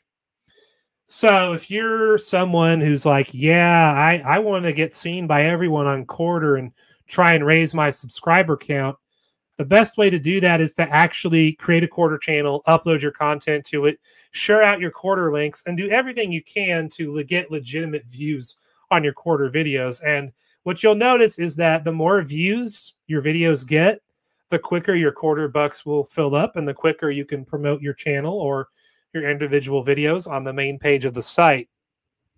And since there isn't a lot of people using Quarter right now, lots of people can promote their channels on the main page of Quarter, and they don't need my permission to do it. They just have to actually get views on their videos. And so not only does it give you an incentive to share out your Quarter videos, it actually gives you incentive to post a lot of your videos or all of your videos to Quarter, because you never know which videos are going to get lots of views and which aren't. And so you got to really work at it. You got to do that grind that you would do for YouTube. You just got to do it for Quarter, basically. And so this is something that I've been wanting to do for years. I finally got around to doing it last year. My friend Josh has also helped me with this. He is allowing me to use his hosting services to host this site on one of his dedicated servers. And one of the first things I had to do was make sure that the back-end security was good. Because on the day that I launched the website, we had forgotten to put CrowdSec onto my server. And so within like 30 minutes of my website going online, it got such a large, massive DDoS attack on it that it actually shut down and you couldn't even load a page. So what Josh and I had to do was we had to go in and put CrowdSec onto my server, which is an open source security program that basically blocks DDoS attacks. It compiles a list that's ever growing of all the IP addresses that are linked to bot accounts that do these DDoS attacks. And then when DDoS attacks happen to your site, if those IP addresses are already in the CrowdSec list and you have CrowdSec enabled on your server, it will shut down the DDoS attack before it can actually affect your site. And so I'm actually being hit with DDoS attacks all the time right now in Quarter, but you would never know it because CrowdSec is destroying them before they can actually affect the performance of Quarter. So there are people out there who would love to shut Quarter down, basically just by making it unusable through DDoS attacks. But thanks to the technology that we have at our disposal these days, those attacks are completely useless. And so when you come to Quarter, you don't have to worry about the site going down one day because a DDoS attack happened. And I guess I better go back to YouTube. Not going to happen at Quarter. We got the security in place to prevent something like that from ever happening. And I made sure that my friend's hosting service is the one I use to host the site. So we don't have to worry about our site going down like Parlay did 2 years ago when they had Amazon hosting all their stuff. Like that was ever going to be a good idea in the long run. But yeah, Quarter is a video sharing site you can trust. And if you're a content creator, you really should invest into Quarter as well as really most of the alternatives to YouTube that there are. Because as Brett can tell you, and as I can tell you, there are some topics we can literally not discuss on YouTube without our channels getting struck down or videos getting struck down or all the above. And that's why Quarter exists. I don't know if you noticed this while you were getting your stuff together earlier just before the show. Let me show you something real quick. See, because you and I, we actually did an entire show on this topic. Don't want to get into it too much because I don't want to get into trouble, but just check this out. Yeah, I heard about that. Just adding one more to the list. One of the finest actors of our modern day has been blinded as well as paralyzed in some areas of his body due to this. So we don't want to mention too many words because the AI can actually pick up on our subtitles and voice and all that. But I thought you might find that interesting. That's something we've been talking about for the last couple of years, but nobody listened. Yeah, and that topic, Brett and I have a whole live stream about that's only on my Rumble channel, my Quarter channel, my Joshua TV channel, my YouTube channel, my BitChute channel, and whatever other channels I have. I got it in video YouTube. as well as audio on the radio as well. Yep. Speaking of Rumble, though, I did notice that I gained 2 subscribers on Rumble this week after I initially lost 2 subscribers on YouTube. So I'm guessing that's where they went. You feel like Rumble has improved? Because I remember when I was using it, it was like my videos would not be public and I'd have to wait for somebody to come along and actually approve them. Has it changed? Yeah, I don't have to have that happen at all. I just upload a video and it's there. And it handles the higher definitions pretty well too. And the live streaming works pretty good, at least if you do it from StreamYard.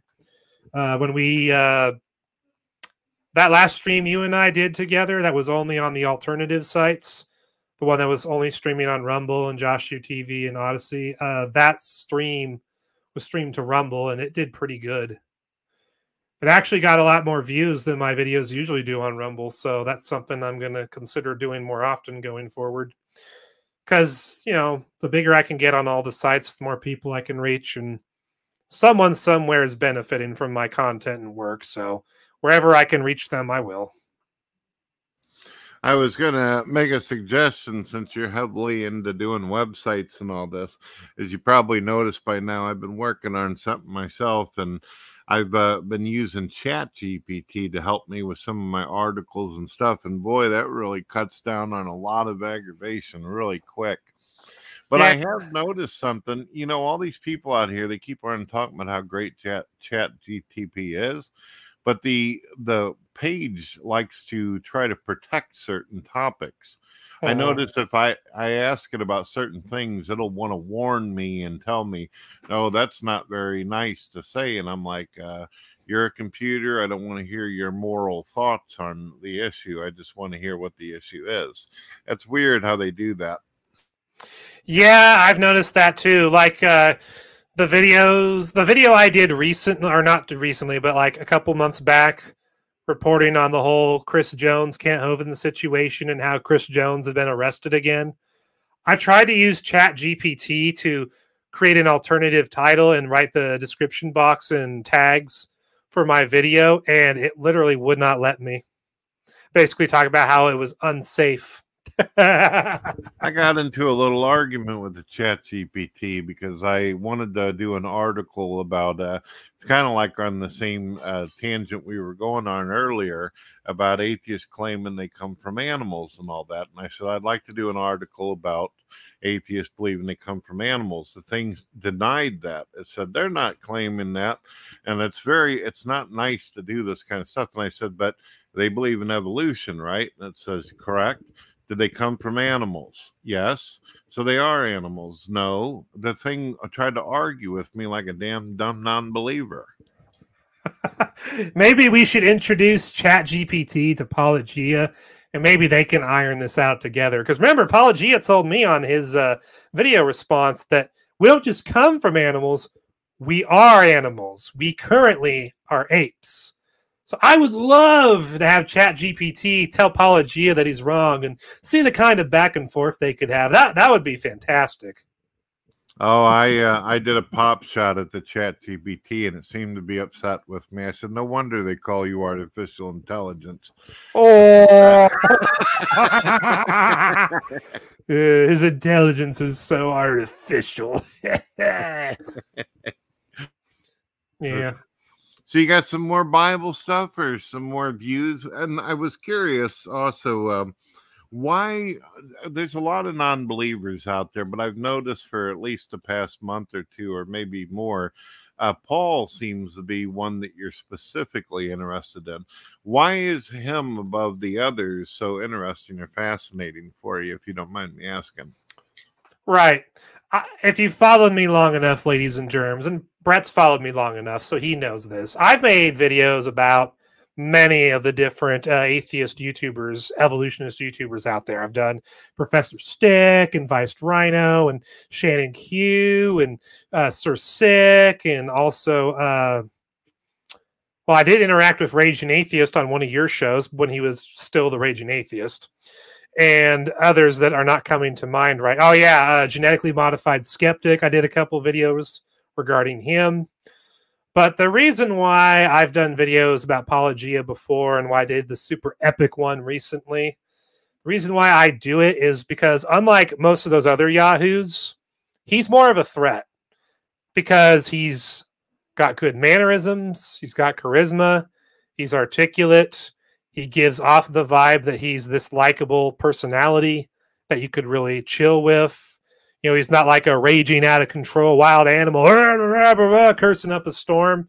He generally doesn't use curse words.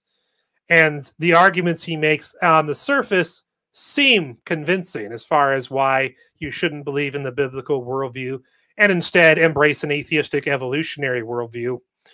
And that's why I made videos about him in the past and why I really went hard on him on my last one is because he's probably the most dangerous one of them all because of the fact that he's so likable as a person, at least, you know, as his internet personality goes, and because he's seemingly more intelligent than pretty much all the other ones out there. So he's the most dangerous in my mind because of those things.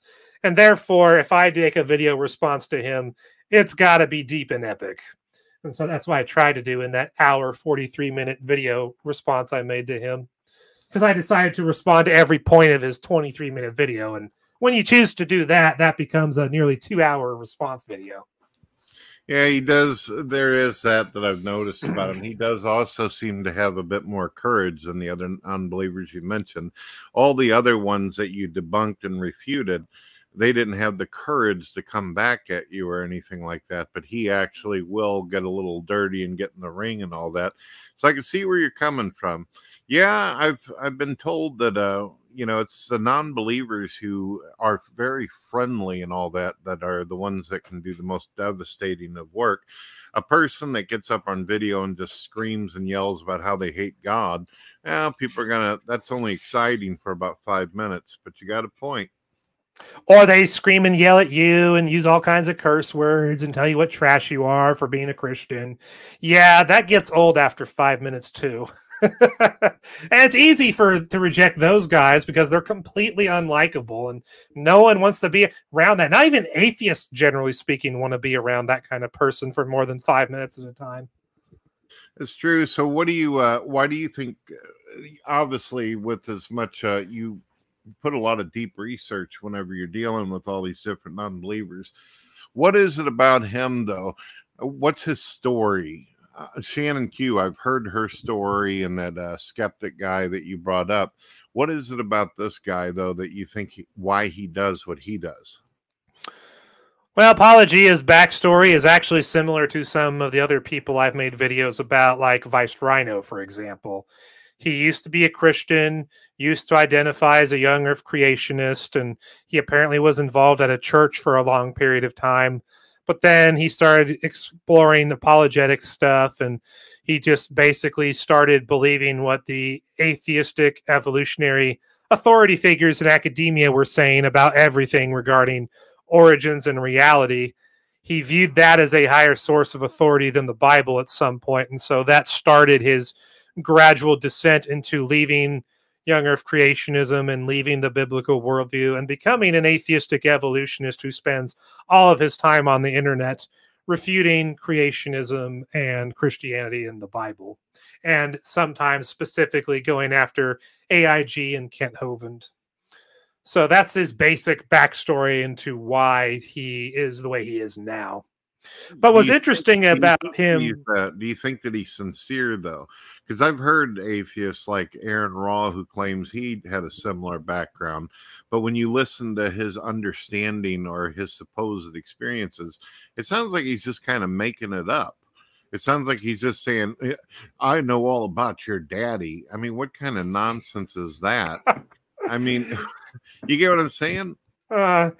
Yeah, when Apologia has tried talking about and describing Bible stuff, he definitely is more knowledgeable about what the Bible says than someone like Aaron Ra, for example. Absolutely. And that's also what makes him so dangerous, is he gets enough of the Bible right to give himself more, what's the word? Plausibility. It seems more likely that what he's saying is true. But yeah, it was interesting about my video response to him. That was the nearly 2-hour one, is that there were parts of his video where it seemed like he was trying to justify himself before me. Like almost like in a way he was begging me to give him good evidence to believe in God so that he could return to the faith. And the whole thing at first just felt a little weird to me. It's like, why are you telling me this? Why are you asking for this? Why are you like bearing your soul to me here? I thought I was just this little nobody, you know. Because but you know, the more I same thing that I've seen in you, TTOR, that you're the real deal, that you actually do sincerely believe in this and you're strongly into it. That doesn't really surprise me, because I myself, I had said many times in the past, I wish somebody could come along and be able to convince me and all that. So he might be one of those. He may be somebody in the future who you might be sitting beside on a podcast talking about Jesus, you know?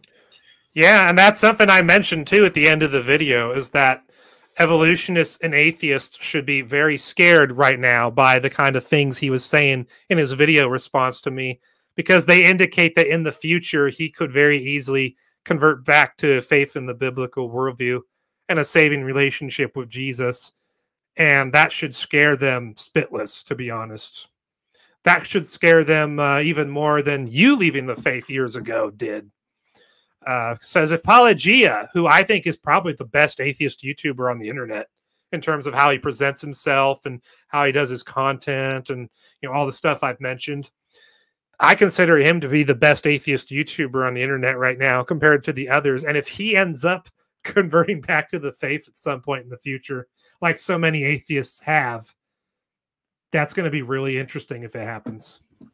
Well, you should try to reach out to him, try to contact him, unless you already have, and say, hey, I'd like to have you on a live show sometime, or if you'd prefer private discussion, you know, make it clear to him that you're not trying to do any kind of gotcha or spankings or anything. You just want to have a down-to-earth conversation with him.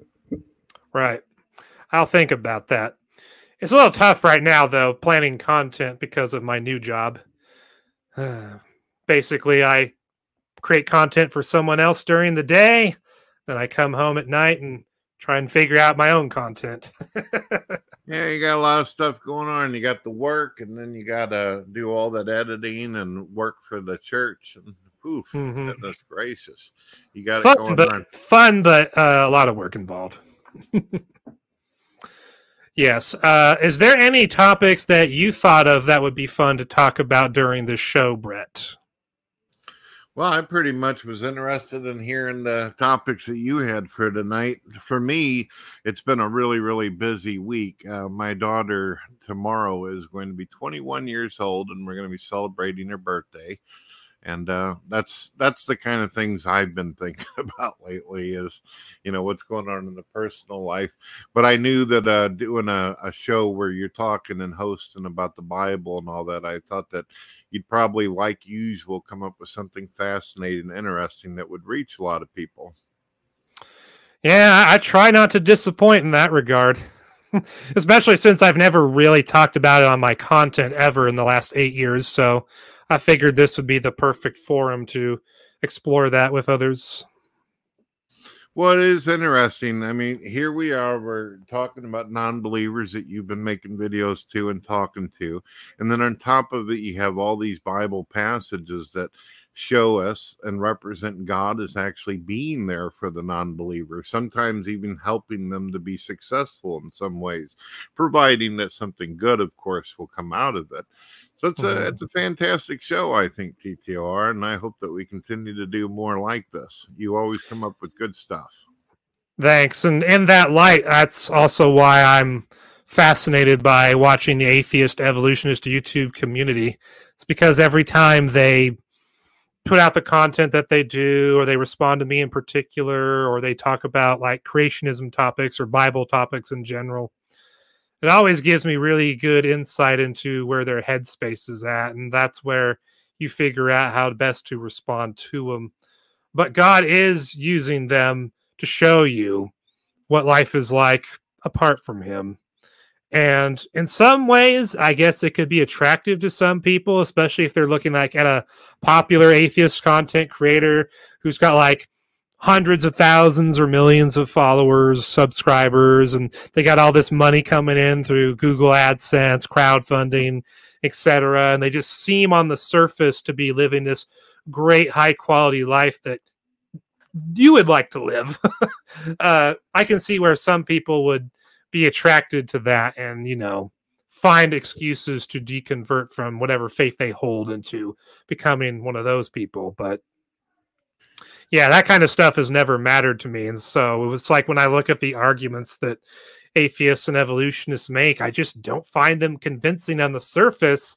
And then when I actually look into it, I find it even less convincing. It's like, golly gee, are these really the arguments that so many young people are falling for in order to deconvert to atheism, agnosticism, and basically justify all the partying they want to do? Like, is this really it? So we've talked about God, and we've also talked about your interest in atheists and evolution. I suppose I can throw out a topic that you might find fascinating. Have you ever thought to yourself, and this is kind of basic, and I know some people out there are going to probably go, huh? But when we read the Bible, we have an actual reason why it is that, get this, why females and women exist. Now, I was talking to my wife out on the deck, and I said, let's say, hypothetically, that there wasn't a higher power or some kind of intelligence involved in this and the existence of humanity. Would you be able to come up with one theory or idea, honey, I said to her, on why nature would create two separate entities that conceptualize with each other, such as a male and female to begin with? I mean, imagine it. Without God, without aliens or some kind of intelligent sentient being, why do women even exist in the first place? Right. And then that would also lead to a bigger question, which is, if there is no God guiding any of this process, assuming the process even exists, that is evolution, why would evolution choose to allow some species or animal groups to reproduce asexually without a sex partner, and then others need a sex partner to reproduce. Where does this distinction get made? How do these decisions get made as far as which species can do that and which can't? Like, how does that even work? It's just something that I couldn't give you a good answer for, and I doubt any evolutionist could either. Another thing, and this is something I brought up in the past, and it seems to go right over non-believers' heads on this, and not to come off sounding, kind of dirty here, but I have yet to hear a non-believer explain how it is that if they did go through all these different evolutionary processes, how did the females stay compatible at the same time they continued to go through their evolutionary process from, the amoeba to whatever atomical structure? They just managed to stay compatible for billions of years. Nobody's answered yet. Right. And that's another good point too, because the evolution process is long and complicated according to its own narrative. And so there's a lot of opportunities along the way for something to go wrong. You know what I mean? Like, there's a lot of opportunities for mutations to kick in, or deformities, if you will, and something to go wrong to where evolution doesn't lead to the creation of male and female. Like, maybe it's only male, maybe it's only female, or maybe it's both, but they're both jacked up and can't reproduce. Like, how do all these things just randomly go right in order for us to be here? How? Yeah, when we read the Bible, it gives us a very deep explanation on why females and women exist, what their purpose, what their point is, and what is the meaning of a man, and how they work together in their roles. But nature doesn't give you any information on it. It doesn't tell you why it is that males or females even exist in the first place, why we're not just plops, plopping around on the ground with no purpose or meaning or determination. See what I mean? Yep. And if I can, now this may be out of context, but if I can quote Agent Smith from The Matrix, he once said, "Without purpose, life cannot exist." Boy, he did have some quotes, didn't he? Agent Smith said a lot of great things that stick into my mind even to this day. What did you think about, I believe it was in the third movie where Keanu Reeves manages, I forget what the old man's name was, but it was The Architect? Yeah, I think it was the architect. They had some kind of discussion on free will. How'd you feel about that? Are you thinking the second movie where he actually meets the architect? Or are you thinking about the Agent Smith Neo discussions from the third movie? I thought it was the third movie where he goes, it's an old man. It's a room filled with television sets showing all these different versions. Right. That's the end of the second movie. Although, if you know your history, The Matrix Reloaded and Matrix Revolutions was originally going to be one big movie, but they realized that nobody wanted to sit through a 4.5, 5-hour movie, even if it was full of amazing omnipresent action sequences and great storytelling. So they literally split the story into two and made two separate movies out of them, which is why both movies came out in the same year, 2003. Who's this person that decides that a movie can't be over a couple hours? One of the best movies Christianity has ever conceived of was Jesus of Nazareth, and that thing is like almost 8 hours long, and I love it. I can sit down and watch it. I don't think I've ever actually seen that, but it is the best Jesus movie you could ever watch. It is awesome. I'll have to look into that one day. Although I will say, I don't think I have the ability to sit that long to watch a movie all in one sitting.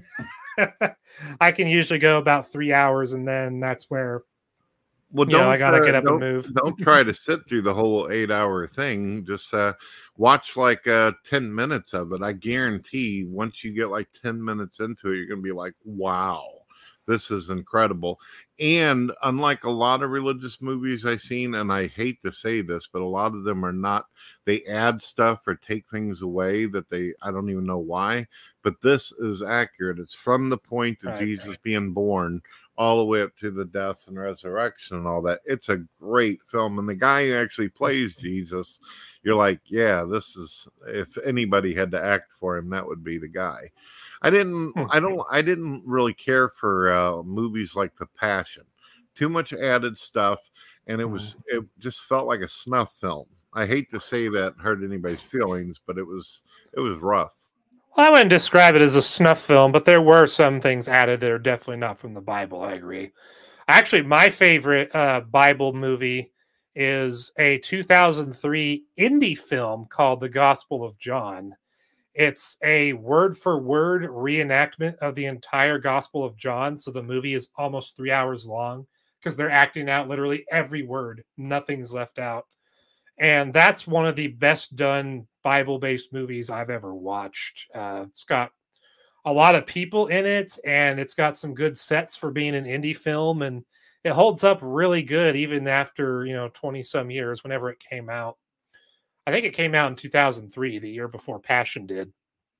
But because it wasn't a Hollywood film, not a lot of people know about it. But if you go onto YouTube, Brett, you could probably find several listings of it on other people's channels. It's definitely something I think you would enjoy since you like, accurate Bible movies. Gospel of John you'd like. Then there's the same people made the Gospel of Matthew, which is a 4.5-hour movie that does the same thing with the Gospel of Matthew. And I think they also did the Book of Acts in the same way. But yeah, there's some good Bible-based movies that are like what you're into. It's just they're not 8 hours long like Jesus of Nazareth. They're like 2.5 or 3 or 4.5 hours. Yeah, Jesus of Nazareth is incredible. It's an incredible. Just watch 10 minutes of it. You and your lady ought to sit down and just check out 10 minutes of it, and I guarantee you won't be able to stop. You'll be like, "Whoa!" You can always pause it or come back if it's on DVD or stream. Man, you don't have to just watch it all in one sitting. But I'm telling you, you watch it once, just 10 minutes, you're gonna be like, "Wow." Yeah, that's something I actually could, if it's something that's on YouTube or is on some other streaming site somewhere that I don't have to spend money on, I might actually consider doing that as a live stream series. It's free. It's free on Prime Video. So if you have Prime Video, you can watch it on that. And there's also this thing called Freewee or something like that. It's an app you can download and watch it for free. It's awesome, man. Interesting. I'll have to look into that. Yeah, another one of the things I was thinking about doing as a series, live stream or production, I'm not sure which at this point. I was considering doing a reading series where I read through my superhero book. Well, it sounds interesting. Maybe we can do some shows on that as well. What do you say? That would be good. I just need to get in touch with my publisher and create the perfect version of it first before I do something like that. I'd like to be able to, I was saying this to you a while back. I think I brought it up to you about 3 months ago, but do you have as large of an image as you can possibly get of that symbol that you use, the truth objective with Jesus in the middle? Because I was telling you, I'd like to put together a shirt for you. Yeah, I have HD logos of my logo. I just got to look at. Well, what I want to do is I want to give it a more. I was wanting to surprise you, but what the hell? I want it to look like something that looks real, like there's like some kind of metal around the circle and all that, with like a real version of it going on. Hey, there's your friend right there. Speaking of the. No, I was going to say the devil, but no, she's not. Hey, Shannon Q, how you doing? Yeah.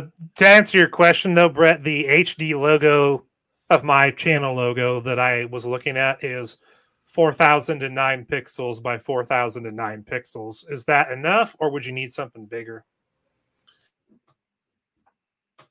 Let's say that one more time. How big? 4,009 pixels by 4,009 pixels. Geez, that's way more than enough, man. But that'll work. The higher resolution, the better. All right, I'll send that to you via email then.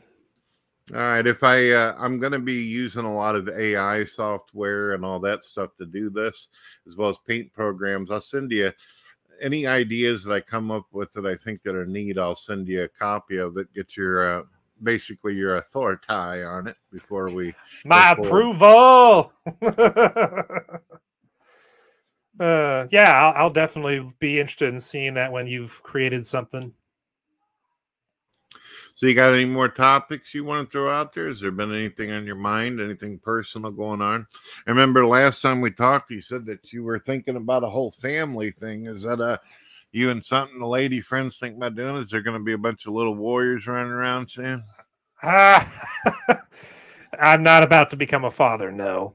But one thing I definitely want to let you know on air and let everyone else know is that you recently asked me about creating a video giving all the reasons why I'm a young earth creationist to this day. And that is probably going to be my next video project. I have a list already made. I just got to prepare everything as far as the notes and links and all that stuff. And then I got to produce and, film and produce and publish it. Well, keep in mind, TTR, when you put it out there, that I've always, it doesn't matter to me what someone's views are, even if they're different than mine, but I've always wanted to really understand why it is people capsulate and get so involved in this topic. I know for you, it's obvious. For you, it's I know how important this is, but me, I need to know as many reasons as you can possibly think of. Because if I ever, I'm old earth creationist right now. If you come up with some good topics, I have an open mind. I'd like to be able to have some arguments for it. I don't want to find myself in a debate and looking like a damn cuckoo bird up there. You know what I mean?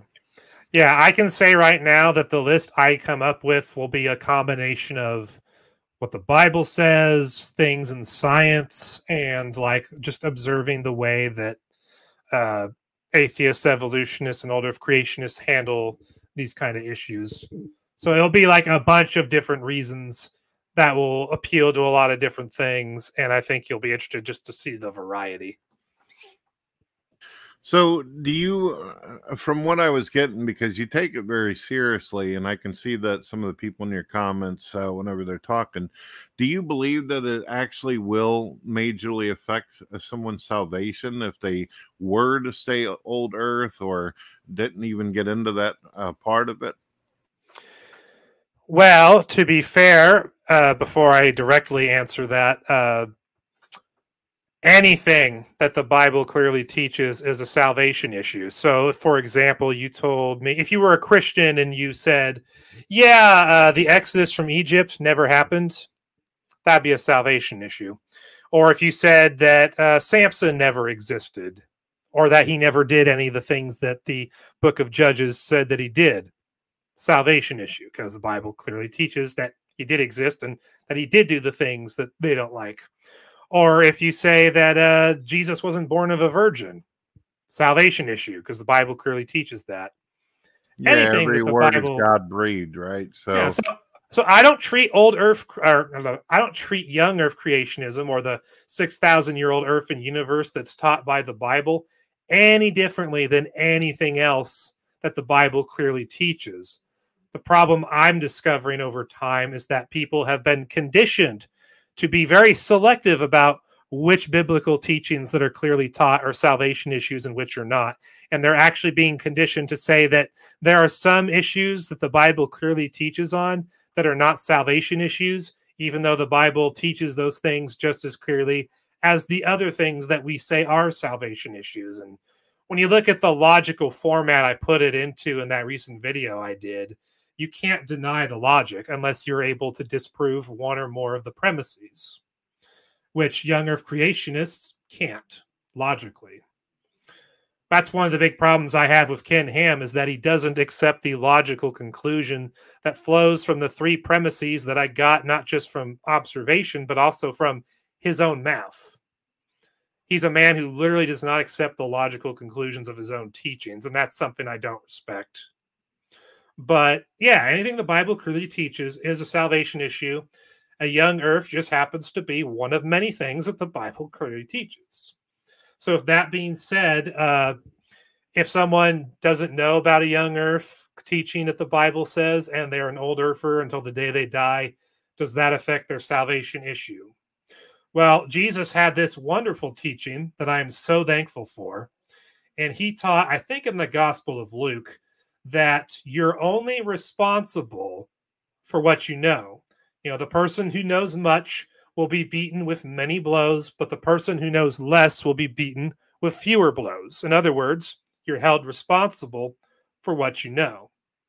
So if you believe in Jesus and you believe in the gospel, but you are never aware that the Bible teaches a 6,000-year-old earth and universe, and you stay unaware until you die, you're not going to be held responsible for that because you never knew it.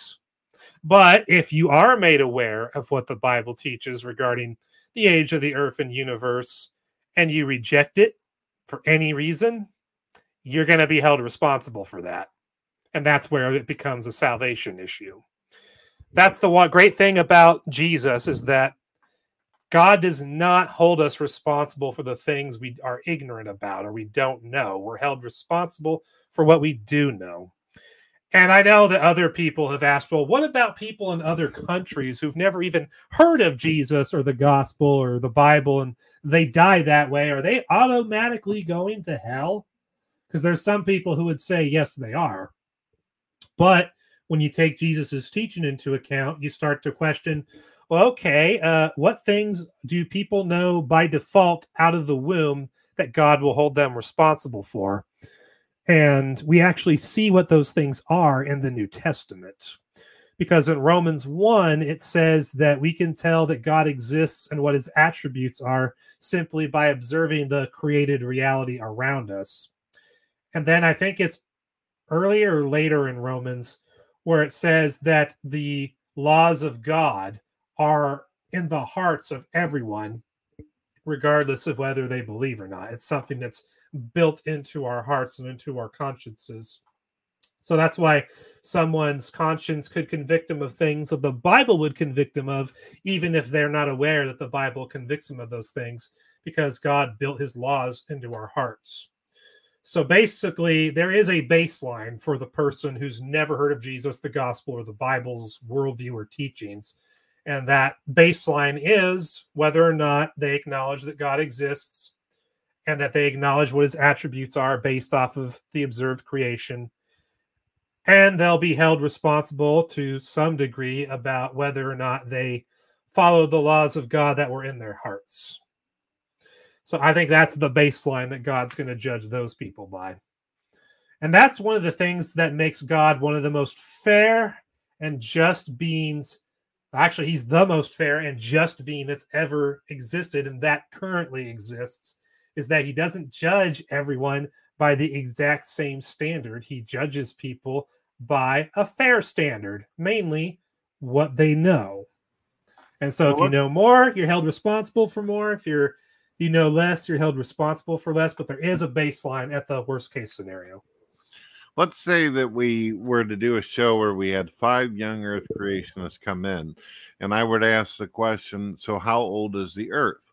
And someone says, it's about 7,000 years. And another person says, 9,000, blah, blah, blah. And another person even goes earlier than that. How would I go about knowing which one of them's right, even though they're all young earth creationists? I will admit that part does involve some work, because there's different methods to how people arrive at the different ages. Because I know there's some people who say that the earth is 10,000 years old. I ultimately don't have a problem with someone saying that the earth is like 7,000 to 10,000 years old, because that doesn't do one thing to support atheistic evolution or deep time. But basically, the way I understand it is that there's some things in the... Technically, TTOR, even if someone were to come in here and say, I'm young earth, but I believe the earth is 100,000 years, that still wouldn't be enough for evolution. You could throw 1 million onto it and it still wouldn't work for their time frame. But go ahead. Yeah. So anyway, the ages that people come to, the calculations are based on either whether they only use the Bible, which if you only use the Bible, you're going to get around 6,193 years, roughly. From current moment to the beginning. Or if you go with Bible, but then you assume that there's all these missing people in the genealogies in the Old Testament. Even if you fill in those gaps that allegedly are there with people, that only adds up another 4,000 years roughly. So that's how the different young Earth people can say, well, I say it's 6,000. Well, I say it's 7,000. I say it's 10,000. That's the difference between the numbers. It's basically dependent upon whether or not they just go with the biblical data as is, or they posit that there are gaps and they attempt to fill those gaps with real data. And then that real data ends up adding another 4,000 years. So that's where the different age ranges come from in the young Earth camp. Well, basically, the point that I was making whenever I brought that up, that even if you had 5 different young Earth creationists, and they all believe it's somewhere between 0 to 10,000 years old, if one of them is close, but the other 4 are absolutely off, is that going to be a salvation issue for them? And they're already in the same wagon. Yeah, I wouldn't put anyone who in the 10,000 and below club in the danger list for salvation. Like I said, it depends on if you want to fill those gaps that allegedly exist in the genealogies or not. I don't think the gaps are there. So that's why I come with the 6,000 number I do. But yeah, even if you fill the gaps, it doesn't add nearly enough time for any kind of deep time, evolution, plausibility to exist. So I don't judge those people at all for coming up with these slightly higher numbers that they do. I know a young Earth creationist who's actually one of the few that teaches that the days of creation were actually shorter than the days we experience today. Their theory is that the days of creation were somewhere between 15 to 17 hours long. And basically, his logic was that over the last 6,000 years, the law of entropy, among other things, has caused the rotation of the Earth to slow down to the point where today it takes 24 hours for the Earth to do its full spin rotation around the sun, instead of 15 17 hours like it allegedly happened at the beginning. Yeah, I've seen some videos out there where not only do people are claiming, even scientists are claiming the Earth slows down like so incremental and all that, but they also stated that the way the Earth is going around the sun and all that, and the Milky Way, it's also slowing down as well, but spreading out due to the Big Bang and expansion. So, I mean, there's a lot of time stakes here. You know what I mean? Yeah, I get it. I lost my train of thought. Well, I'll try to remind you. We were talking about people that are guessing the estimate between 10,000 years, and then we talked about some people out there who view that the Earth is slowed down. Oh yeah, that's it. That's now I remember. I was going to say only that the guy that I know, who I used to talk with back in the day, and I have his book where he outlines all his theories. I find his theory about the Earth being a day on the Earth being 15 to 17 hours long for the days of creation. I found that theory plausible because law of entropy is a real thing and it affects everything in this reality. So there's no doubt it would affect the spin of the Earth and cause it to slow down over time. But ultimately, even if it wasn't plausible, I don't really have a problem with the theory itself because it doesn't really do anything to support deep time, atheism, evolution, or anything similar to those three things. It's just, an alternative theory about how long the days of creation were. Because I've seen this guy and like the traditional young Earth creationists who believe that the days of creation have always been 24 hours long, even on the first 6 days. They had some really heated debates in the past on the internet about that, which I just found a little bit silly because You know, it doesn't matter which one's true because neither one of them support deep time in any way. So yeah, I'm not like a super militant person as far as theories go. I know another problem that creationists have is those who create like their own theories about how certain events in the Bible went down, like the flood of Noah. A lot of people like that will get married to their theories, and then they start equating their theories to Bible doctrine. And when people dissent from their theories, that's when they start the heresy charges where they question people's salvation. And I always resolved never to be that kind of person, that if I was going to accuse someone of being a heretic based on something they say about the Bible, I wanted to make sure the Bible actually said that before I would accuse them of something. And when it comes to the flood of Noah, the Bible tells us what happened, but it doesn't give us many details on the mechanisms behind it. So I'm content to let the young earth creationism community come up with all the flood mechanism theories they want to, and I'm not going to consider any of its salvation issue because the Bible's not clear on it. Notice how I judge things based on whether the Bible's clear or not? I hear you, man. I hear you. And I've had a lot of discussions with young earth creationists in the past, and I have asked people to be more specific. It always comes down to what I've noticed is the argument is always the genealogy in the Bible. They say, well, this, and that. And of course, there's people who are going along with the 6 days. But the issue is whenever you also, you bring God into the equation, God clearly points out several times in the Bible that his time is a lot different than our own. I mean, he seems to be in all different places, even in a state of time that we can't even bother to comprehend. He's not linear like we are. Right. And I agree with that completely.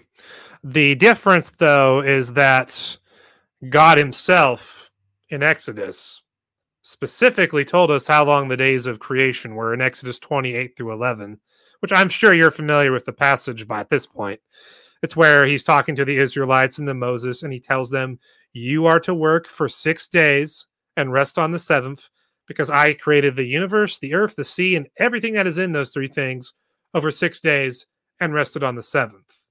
So he basically was telling them to do something that he himself did, and the language of that passage is 100% indicative of the days of creation being ordinary days like we experience today.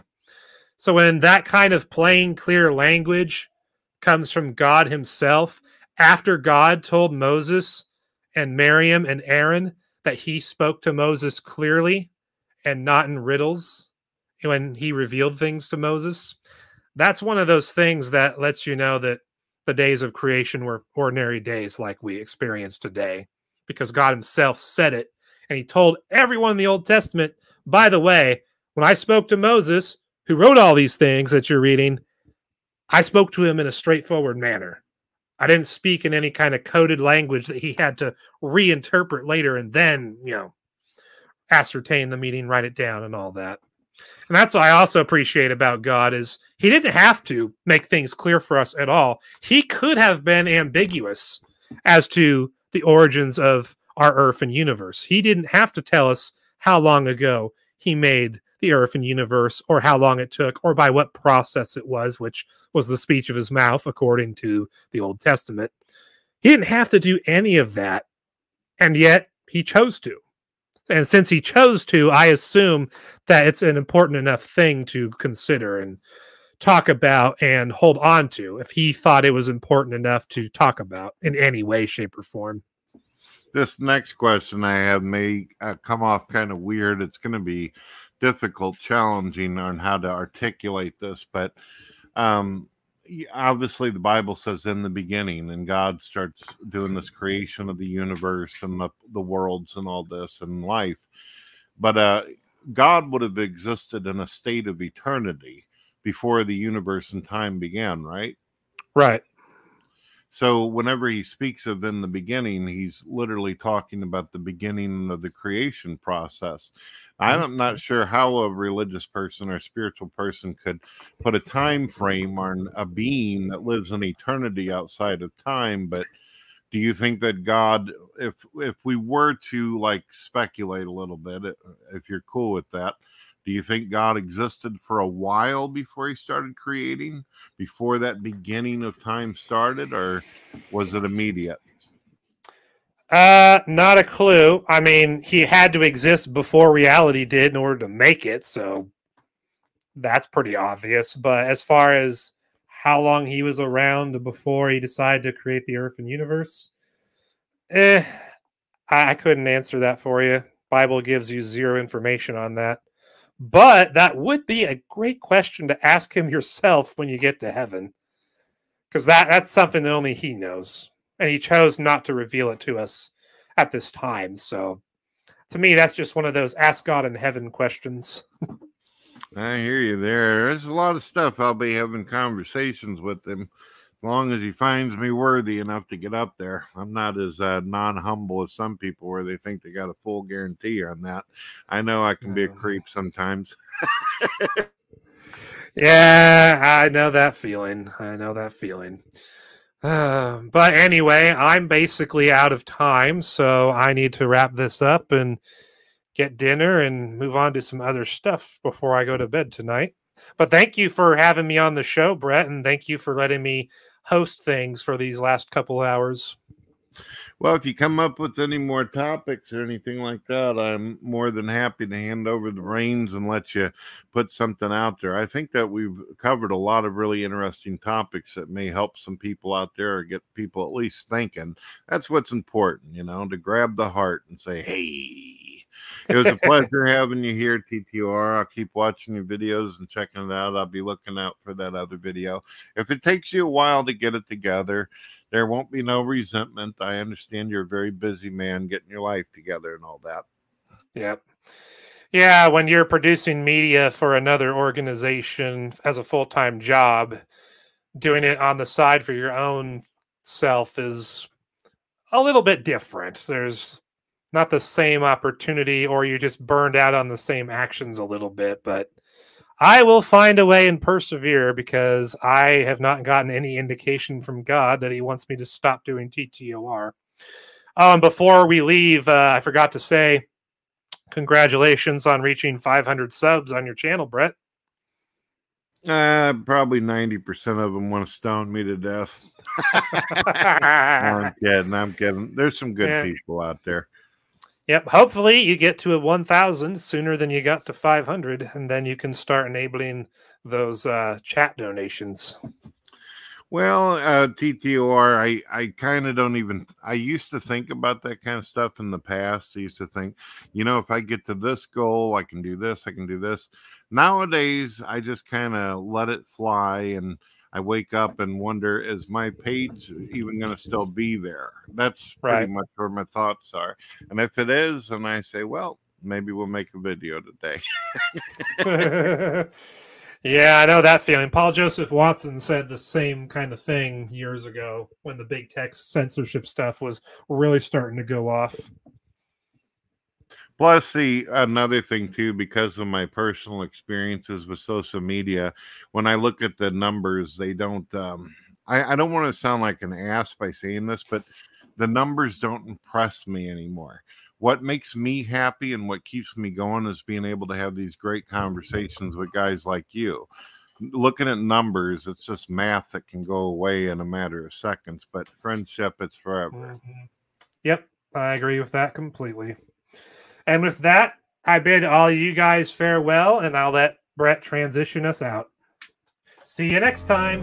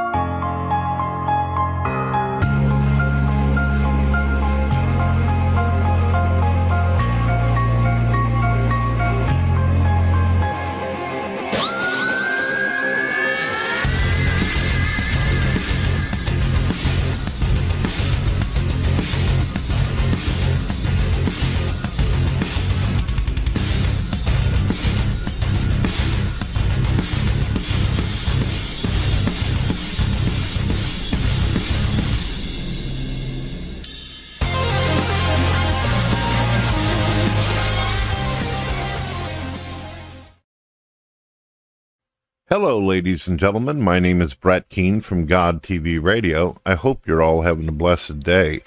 If you would like to support God TV Radio, you could do a one-time donation through PayPal, or you can buy us a gift off of Amazon wish list, or you can buy one of my books. Afterlife Simulation is the newest installment of my novels and written works, or you could buy some of our music and art. Also, I sell merchandise such as t-shirts, mugs, towels, clothes, apparel, anything that your heart desires. God bless.